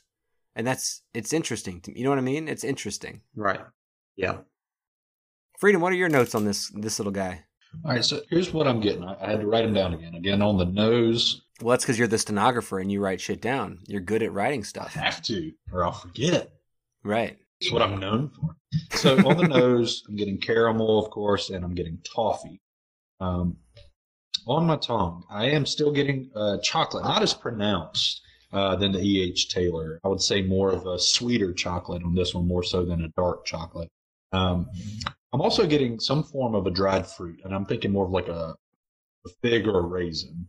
I'm getting a little bit of that, but I'm also getting pepper. I feel like I'm getting a little bit of olive. I don't know where the olive is coming from. Very, very small. It just reminds me a little bit of brine, like you put in a martini or something. And that's that high rye, maybe. Maybe. Miliardo and I, certain ryes, we get like a pickle brine. So that might be the fact that it's the high rye, that spiciness. But what's most interesting to me is I'm getting more pepper. Like I said earlier, I'm getting the pepper on the front of my tongue, but on the back, I'm getting a salted caramel. Anybody ever had salted caramel? Yeah. Before? That's Yeah. what I'm getting as it's going down the back of my tongue. Salted caramel. Yeah. I dig it. I think you're spot on. Freedom, I'm jealous, man. You get so many more flavors from these things than I do. I love it. But like, here's the thing. I don't think it's bullshit because you get a lot more flavors, but unlike the bullshit that we've seen in the past on labels, it's legit. When you say it, I'm like, okay, I can get that too now. Like, I see where he's coming from. And it actually opens up new flavors that I did not taste previously. And Corrales does this all the time for me too, where when he talks about what he's tasting, I'm like, I get that now. So I appreciate that because your notes were a lot more complex than mine, and I'm getting more flavors now that you said those things. What I really appreciate, I think, about both of these bourbons, more so the Rock Hill Farms than the E.H. Taylor, but definitely both of them, is that they manage to be sweet and dry at the same time. And that was something I sort of, in my tasting notes, I struggled with because I thought I understood what dryness meant. But then I started noticing that a lot of professionals, when they did notes, if it was sweet, it couldn't be dry. But to me, dryness is a mouthfeel, where sweetness is a flavor. I've recently been reading some stuff where people have used the term sweet dry. And to me, both of these are sweet dry products. Now, to me, Rock Hill Farms is drier. The mouthfeel is definitely drier. It doesn't have that syrupy mouthfeel, but they both have sweetness. Yep. But like I said, I think that E.H. Taylor has that sweetness is very forward, where with the Rock Hill Farms, the citrus, that dry apple citrus is very forward, and the sweetness kind of takes a secondary role. But I love both of them. I really do. Yeah, and I'm on board with that. I'm appreciating both of these a lot as well. I'm glad you turned me on to E.H. Taylor's, because I like, to be honest with you, I had eyeballed it for a while, but when all of the Buffalo Trace products are always so readily available in every Target, CVS, Walgreens, Walmart in your area, you are such a it's dick. kind of like... You are such a dick.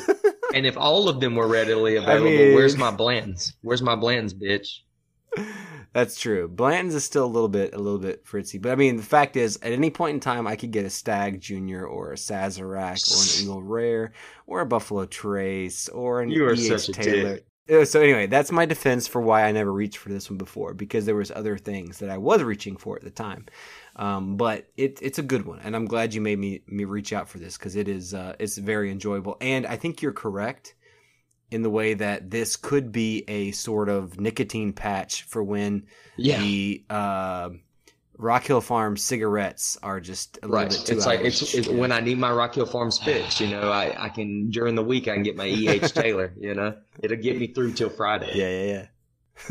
Yeah, I'll definitely be purchasing some small batch when I get home, because I know that a store that's got some. Yeah. No show.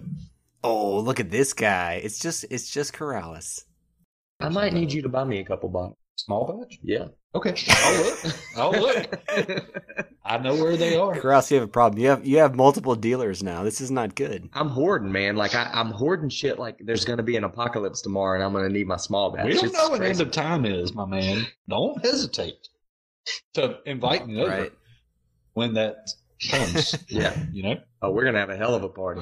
All right, so let's give our official awards, right? So the 2018 1068 Pubcast Bourbon Trail Trip. And I say it that specific because I hope there are many, many more. Oh, yeah. But for this one, I'm going to give my Miliardo's mad props to Willett.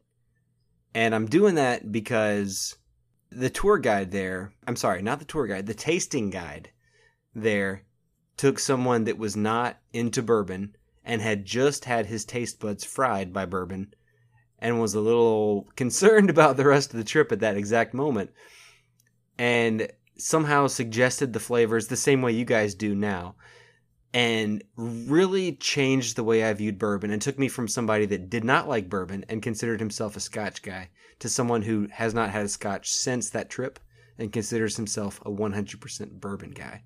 So my Miliardo's mad props goes to Willett. And maybe it was a bit of a right place, right time thing, but either way, the person that was talking to us knew what they were doing, and they had the power of suggestion behind them. So, big fan of Willett. And I will forever be a big fan of Willett because of that. When we're saying mad props, what are we talking about exactly? Are we choosing our favorite distillery? No, our favorite experience. Because I'll be up front, like, I am probably going to be a Wild Turkey. Yeah, I'm going to be the Wild Turkey guy of the bunch, and I say that knowing that a lot of their products are shit. And I have openly and outspokenly talked some shit about Russell's Reserve. I don't know if I would say a lot of their products. No. It's a flavor profile I don't appreciate as much, but until you've had them all. But then you can say something. No, I am saying a lot of their products are shit. Like I think the Russell's Reserve 10 is shit. I'm willing to extrapolate and assume the 6-year is shit. Oh, don't do that. I'm willing to extrapolate the red bourbon. I'm going to have it. I haven't had it yet. I'm going to try it sometime. But I'm willing to extrapolate and say that red bottle is probably not that great either. You write off the entire Russell's Reserve line, and they're doing that honey liqueur bullshit. I mean, they have their flaws, and I'm not ignorant of them, but I'm still going to be their fanboy for a while. That's how I feel about Buffalo Trace, man. Making a vodka? Get the fuck out of here with that Buffalo Trace. Like, what are you doing? What are you doing? You know, this is America. That's White Dog. No, I'm just kidding. Vodka. I forgot they did a It vodka. is vodka. That's right. I forgot No, they did And the fact that I get that, but like, I don't get that. The fact that Harlan Wheatley, one of the most renowned master distillers, wants to make a vodka and put his name on it, and all the shit you could have done. And I think a lot of it is because he truly is he's a chemical engineer by trade, and he is a master distiller at heart. And vodka is a distiller's whiskey or distiller's liquor because the art is in the distilling, not the aging, because there is no aging. It's all about, you know. But to me, it's like Buffalo Trace. Come on, dude. Like, you're way off. You're off brand there, you know?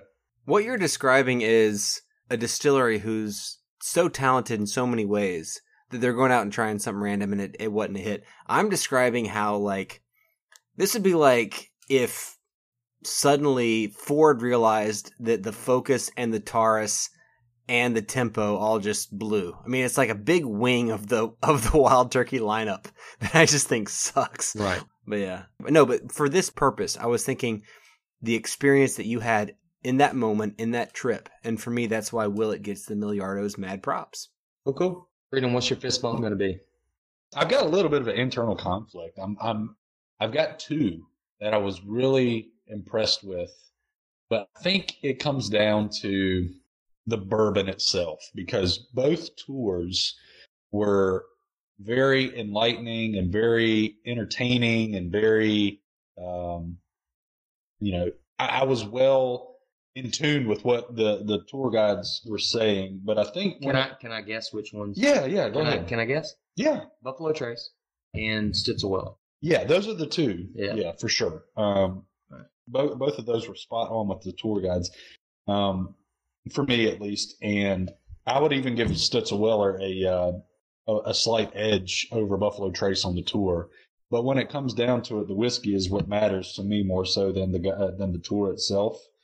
So I'm going to give my fist bump to Buffalo Trace because I dug everything that they put in front of me in a glass. It stuck more in my mind than everything else did. I really enjoyed that.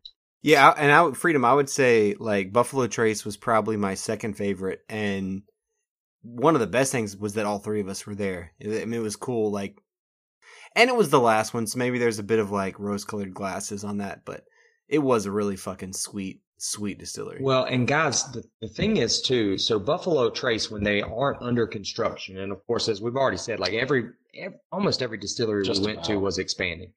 Buffalo Trace is expanding in a big way. I don't know if I told you the statistics I read the other day. In 1995, Buffalo Trace was making 12,000 barrels a year. Last year, they made over 200,000 barrels. Speaks volumes on what they're putting out. Yeah, and how popular they are. Yeah, it really hot. does. You know, but because of that, because of the construction, we some of the tours, they do 6 different tours. There were only 3 available because of the construction, and 2 of those are only during the week. So we basically did the very basic tour, which I'm hoping next year with us going, hopefully maybe during a weekday or group of weekdays, we'll be able to get in one of the hard hat tours.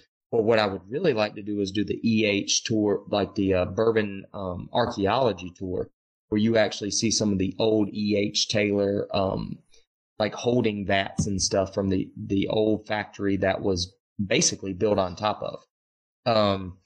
Yeah. Well, I mean, Corrales, you're unemployed during the summer, right? Yes, I am. So it's really just going to be up to Freedom and my schedule. Yeah. Right. So I go feral 3 months out of the year. So it's a really important part of my life. So yeah, I mean, I'm game for definitely a weekday. So, and Freedom just does whatever the hell he wants. Yeah. And we essentially, and we know Miliardo does because I got an aged letter from the front of northern Mexico yesterday in my whiskey. So in my whiskey package. So, I mean, you got all kinds of free time. Have you been curious at all about how I aged that? Are you at all curious as to what I did to that. That was a normal piece of paper, by the way. That was a standard No doubt. white 8.5 by 11 sheet of paper. Were you at all curious? I believe that it was coffee diluted with water. Oh shit, son! How did you know that? I could smell the coffee a little bit. Wow. And I'm a history teacher. You think I've never seen some kid try to age a letter before? Oh, geez. So, Freedom, fun fact. If you ever spill some coffee on a piece of parchment, it will look like it was from the 1800s. So, that's what I did to Corrales' letter to make it look antiquated. Yeah. I need to read that letter. Can I read the letter for the podcast? You do need to read that letter. All right. Please. All right. Please I'll read the letter for the podcast when we close tonight. Oh, perfect. I was impressed. But yeah, like I was reading it and I was like, did he do this shit with coffee? And I sniffed it and I was like, that son of a bitch did this with coffee. Yeah, man. So I was impressed. Well done, sir. But anyway, well yeah. done. So I'm looking forward to next year. I'll tell you too, man. There's this huge piece of Bourbon Trail that we didn't do, and that is Whiskey Row. We spent very little time in Louisville, and there is a lot of stuff popping off in Louisville. Old Forester just opened their new distillery there in Louisville. They've got their museum. There's Rabbit Hole. I really want to go to the Silver Dollar, which is sort of a bluegrass tavern type bar in Louisville. I mean, there's so much stuff we didn't do. There's a distillery southwest of everybody. Who was the distillery that's off by themselves? Really fucking far southwest away from Louisville. There's one distillery that's by themselves. I looked it up. Who was it? That we didn't get to? Well, it's very much out of the way, and I was surprised when I saw how far out of the way it was. Here it is. It is O.Z. Tyler. Okay. O.Z. Tyler is on the Bourbon Trail, and it's in Owensboro, which, based on just like an hour and a half, right? Geometry here, it's got to be like 2 hours away from Louisville. Holy crap! That's my guess. Yeah, maybe an hour and a half. It was 2.5 hours from our cabin. Okay, yeah, it's out there. I'll tell you what else I want to do, man. I really want to go to Independent Stave Company. I want to go to the cooperage and do the tour. Yes, that would be cool, dude. That shit's supposed to be cool too, man. Like you're wearing a hard hat and safety glasses and have like the like headset on, because it is. I mean, it's not like a polished tour. You're walking around an actual working cooperage. So I really want to see that. Can we take one home? A headset? No. A barrel? Yeah, I hope so. That'd be awesome. Because I've made up my mind that I'm gonna do some distilling. I'm gonna do some distilling eventually. Freedom, were you there when I broke the news to Corrales about how distilling works? What? Yeah, Corrales said he wanted to do some distilling. He wanted to make some bourbon, and I broke the bad news to him, which was that if he buys one barrel to do this with at a time, he's looking at maybe, if he's lucky, he can do this 10 times over the course of his life. Maybe. Yeah, that's all right. That's good enough for like, me, he's bro. got to get the clock's ticking, brah. You got to get started. Yeah, you kind of have to. Well, and there's no reason I can't be dipping into that barrel a little bit every year. You should be, you know. And you could also buy like 10 barrels at a time and do one every year. Yeah. I can always just have some moonshine parties too, man. You know. But so here's the deal. I also really want to go to Vendome, the copper manufacturer that makes all the stills that we went past. They do a tour too. And so, I mean, like, to me, I think like this next summer, I really kind of want the theme to be like the process of whiskey. Like, I want to see it all. I want to see the cooperage. I want to see the still manufacture. You know, so 2018 was Angel's Tears. Yes. 2019 Tears. is the Devil's. I don't know. I'm gonna have to think on that. So, Corrales, who has your award? So, first of all, I have a couple honorable mentions. Okay, so I like the of course you do. Of course you do. It's honorable. So I started off. Everybody gets a ribbon. So everyone gets a participation medal. I mean, come on, I work for a socialist process. Come on. So I started off on the Bourbon Trail. My go-to whiskey, my favorite distillery was Four Roses. Four Roses is still absolutely one of my favorite distilleries. I love Four Roses. I was fortunate. Freedom just brought me my first 2 barrel selects, OBSK, I believe. So I am on my way to collecting the 10 recipes. So I'm sorry. The Four Roses I got is OESK. Anyway, super stoked about that. Big Four Roses fan. But not your favorite anymore. Not my favorite anymore.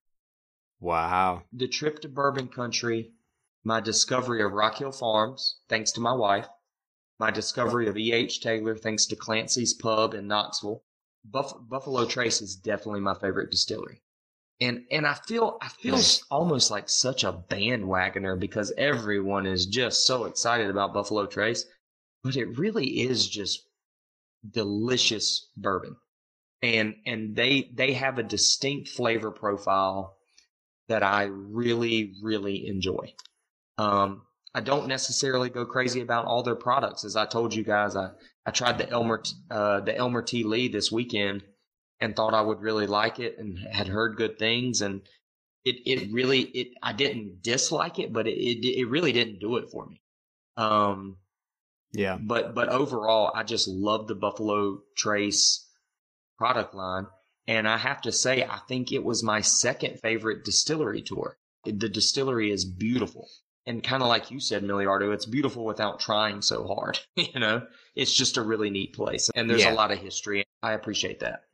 There's really no other way to describe it than they have a swagger. Yes. From every person there just has this sort of like, we're badass and we fucking know it swagger. And I love that. I appreciate the hell out of that. Yeah, they're the real deal. Like they don't have to try hard. They really are the real deal, So Buffalo Trace gets my highest honorable mention. Four Roses gets my respect, sort of like chest bump, like fist in the air, like I feel you, Four Roses.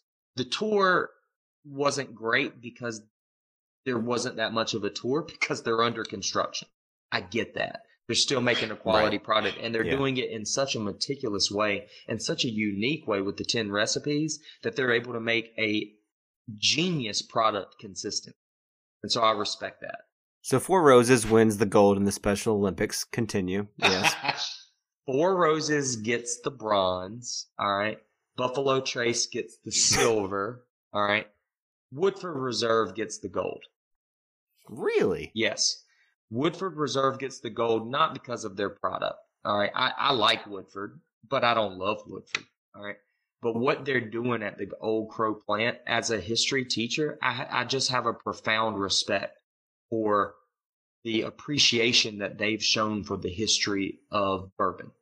And the fact that they saved that distillery and they've brought that distillery back and they've presented it in such a beautiful way, that to me gets the Corrales commendation. That was the pinnacle distillery as far as the visit for me. And the fact that the tour guide broke out into Danny Boy or whatever the fuck she was singing, that didn't really detract the experience from you? No? It was cringeworthy, and it terrified me a little bit, to be quite honest. But no, the beauty was it was unbelievable. Just driving in was like, are you fucking kidding me? Like, is this for real? It was just amazing. And I'll be honest too, man, like $45, all you can eat buffet, bluegrass playing on the porch, drinking bourbon, like, get the fuck out of here. Like, are you kidding me, Woodford Reserve? This is amazing, Yeah, listeners, I agree with Corrales. I can't reiterate this enough. It is something you cannot miss if you're a bourbon fan. It is a remarkable experience, and the value in the quality food and experience that you get for that $45, man. I would do that every time we go there, no questions. Oh, yeah. I would give up a lot of other distilleries that I enjoyed just to do that one if that was the case, because of how impactful that was. Exactly. And that's kind of my thing. Like, if someone told me, hey, I went and I did the Bourbon Trail, the first thing I would ask them is, did you go to Woodford Reserve? And if they said no, I would be highly disappointed. Right. And so that's sort of how I'm judging this. It's not based on the product. It really was based on the experience. And I have one. I have one more. You wouldn't be disappointed. You would make them be disappointed they didn't go. Oh, I would shit on their day. I would shit on their day so hard. You can't fault them because they didn't know. I would tell them that basically they didn't. You fucked up. Yeah. Yeah. I mean, I would basically tell them that they didn't do the Bourbon Trail. And I would tell them, well, you better go back and do that shit again. You didn't do it right. And so that's why I chose Woodford. It really is the must see trip. All right, so we have my bronze, we have the silver, we have the gold. I would like to do, what do I call this? The Corrales' crazy commendation. Dude, the liquor store in Bardstown. I had a blast. Like I had so much fun in that liquor store trying to get whiskey out of that guy. Like, and he was having fun too. Like that was really like, honestly, in some ways, that was the most memorable part of the trip for me. Like I really enjoyed that. And I believe he went by Sam, right? I never learned his name. I don't know. It was definitely Sam. Sam, I will be back. Just so the listeners can kind of get a small sneak peek of Sam, this sketchy motherfucker. We went to this liquor store. We go out and there's nothing on the shelves, so we're a little disappointed. I mean, they have some stuff, and they had Buffalo Trace, they had Eagle Rare, they had stuff that's hard to find if you're not from Kentucky, probably, or Indiana, where I live, because there's Buffalo Trace everywhere. But for you guys, hard to find. You are such a dick. Yeah, I am a dick. But nothing that was like drop your pants and bend over worthy, and so I think we're leaving disappointed, and he can see the disappointment in our faces, and he's like, "Well, what are you looking for?" And I believe it was Corrales that spoke. Yeah. And you said Rock Hill Farms, right? Right. Yeah, because we had already been to Toddy's, which is really a destination place. It used to be owned by Toddy Bean, very historic kind of Bardstown landmark. And we went there, and I was looking for Rock Hill Farms, and my wife's recommendation, which she will never let me live down. And he's like, well, we just had it. So it is out, but we are out of it. So we went to this other place, and so I asked for it. Go ahead and tell the story, Milliard. I like your story. Basically, we're leaving, and the guy sees the disappointment on Corrales' face, and he's like, well, what are you looking for? And Corrales says, Rock Hill Farms.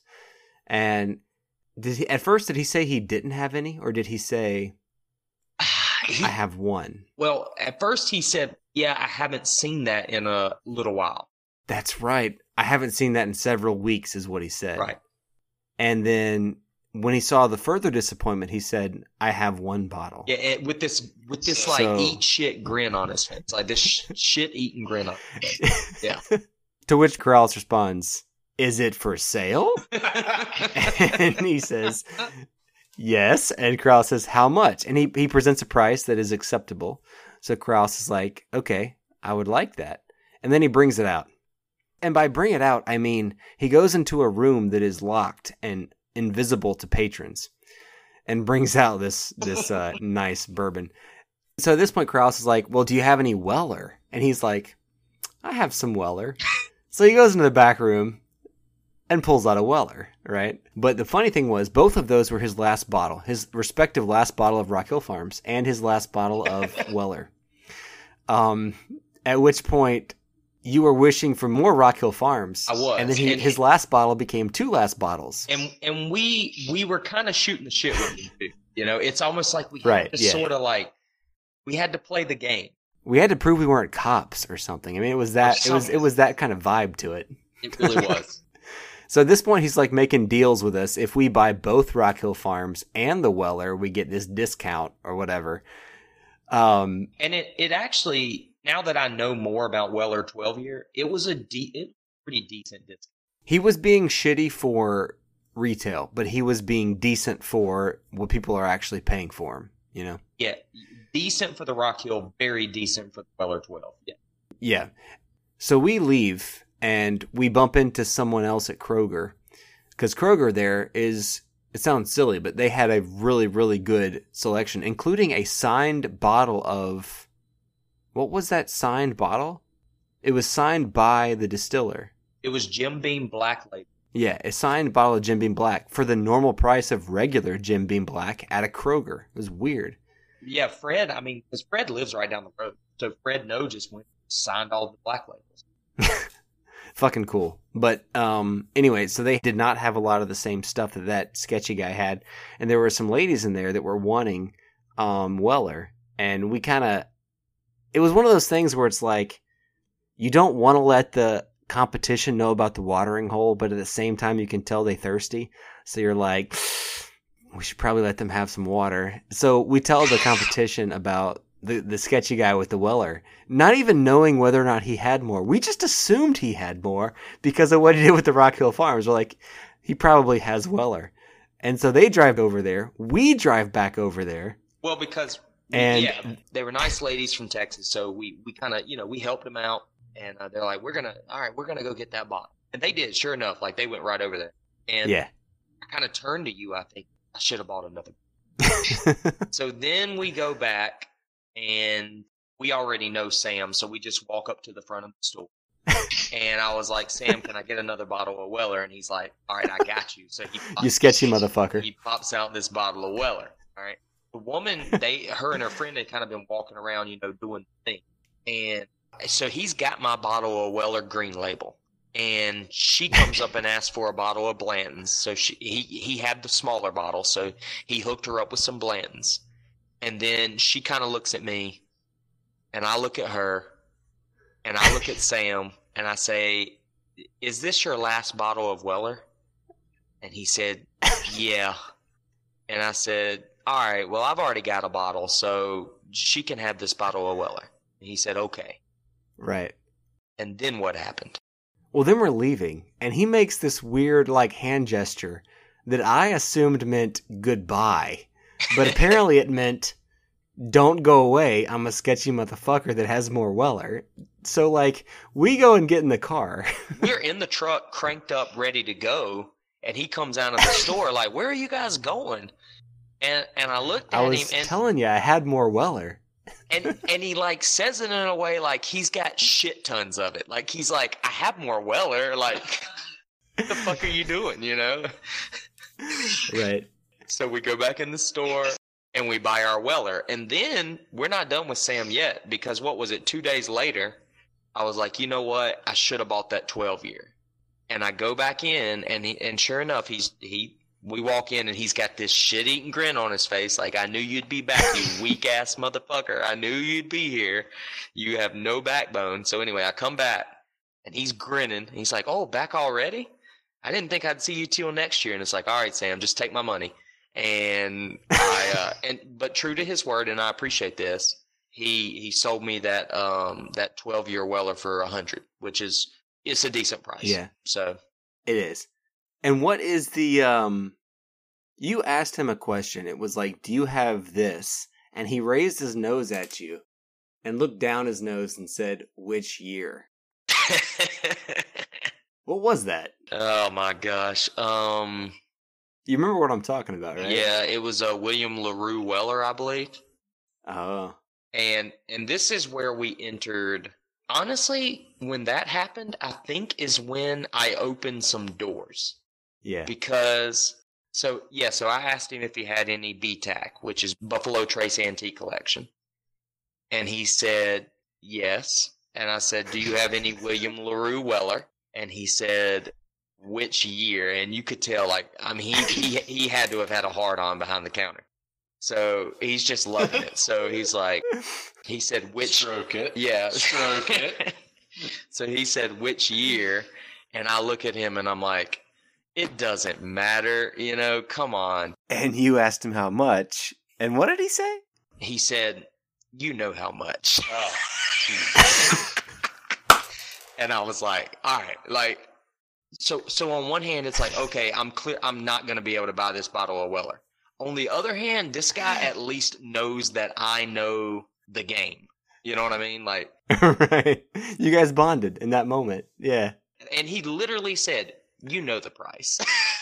Yeah. And I looked at him and I said, $600. And he shook his head. I was like, all right, well, you can keep that. Yeah. So, I had a freaking blast with Sam, man, Yeah. did you ever call him up? Did you I get his haven't, number? but I do have his number and everything. He told me to, if there's anything be else like, hey, for. How's that William LaRue looking right about now? And he'll say, you know how it's looking. So, Krause, do you want to read the letter as a closeout? I do. All right, are we ready? We're ready. All right. And I'm gonna tell you you're gonna be able to tell what my favorite part is in the way that I read it. All right, my dearest Corrales, I am much nearer the front now, and we moved here last Tuesday. It was a long march, and of course done at night. Did you look up what billet means? No, Is that a I word actually you use? I looked up old-timey war letters and I found one from the Revolutionary War and I just modified it for my purposes. So that's actually a real letter that I butchered. Yeah. And here's the deal. You know as well as I know that as a history teacher, I ate that shit up, man. Like, I opened this and I was like, billet, look at your boy, you know? All right. Back to reading. And our present billet is a farm, or the remains of one, in a large village about 3/4 mile from the trenches, more north than we were before and nearer the Canadian frontier. This is my favorite part. It is an awfully desolate spot and constantly under snow. This morning I was trying to get a sleep in the corn when absolutely nothing interesting happened, not 50 yards away, and sent a shower of boredom and mediocrity in our direction. That shit cracked me up. That you almost got hit with a boredom mortar. That's amazing. Fortunately, no one was hit. Another burst in the same field 10 minutes afterwards. Then I thought it was time to shift, so I went into a barn. There are a number of dugouts around, but they are so cold, and you might get buried inside. The farm is a vile place with a lot of stagnant water around, and a lot of pigs make poop here.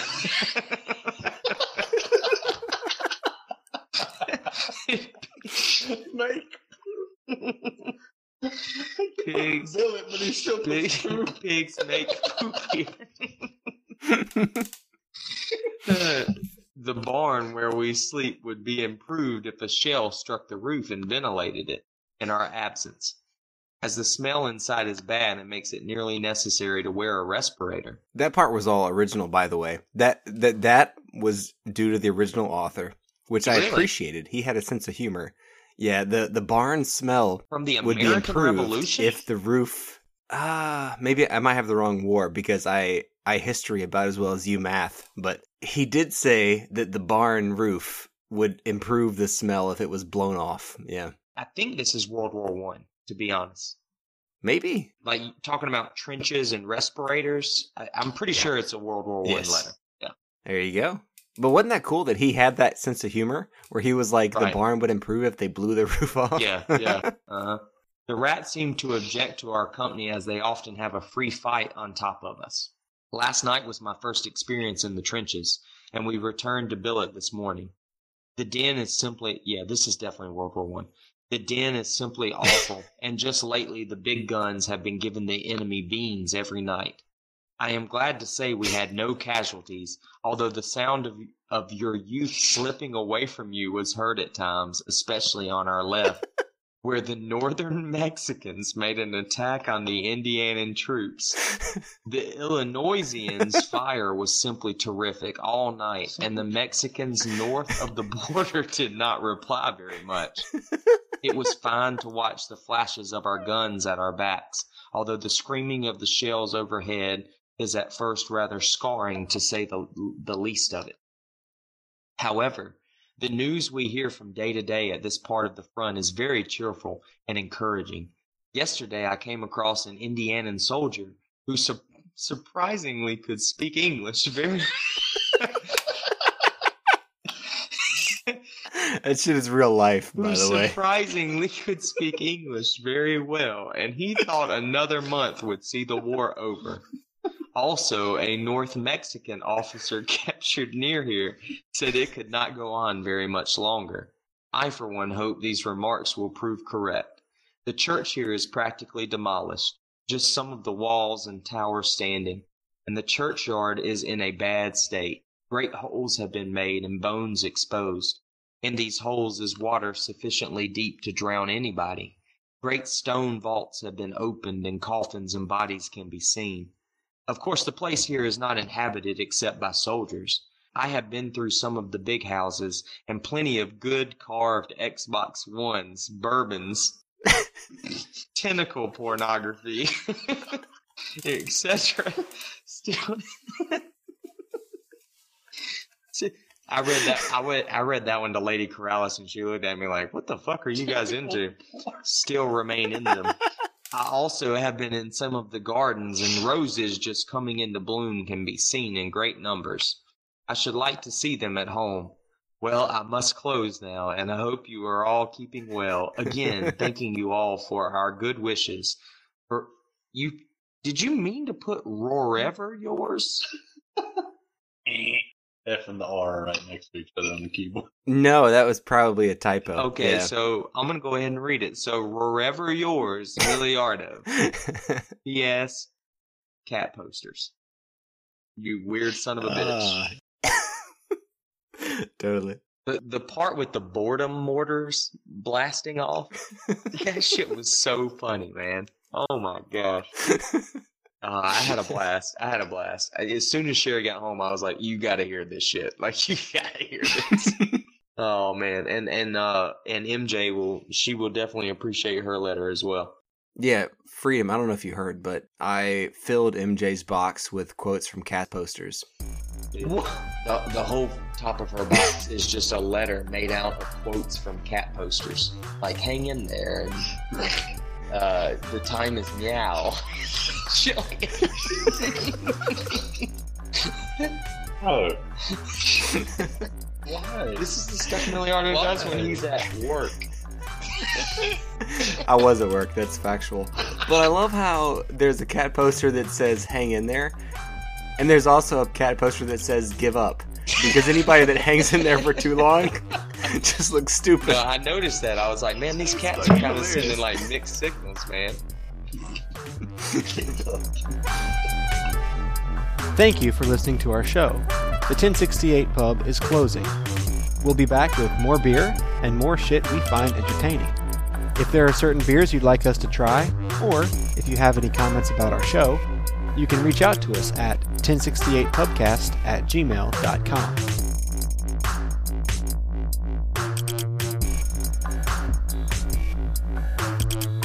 And welcome to... No, that's so dumb. That was what you did.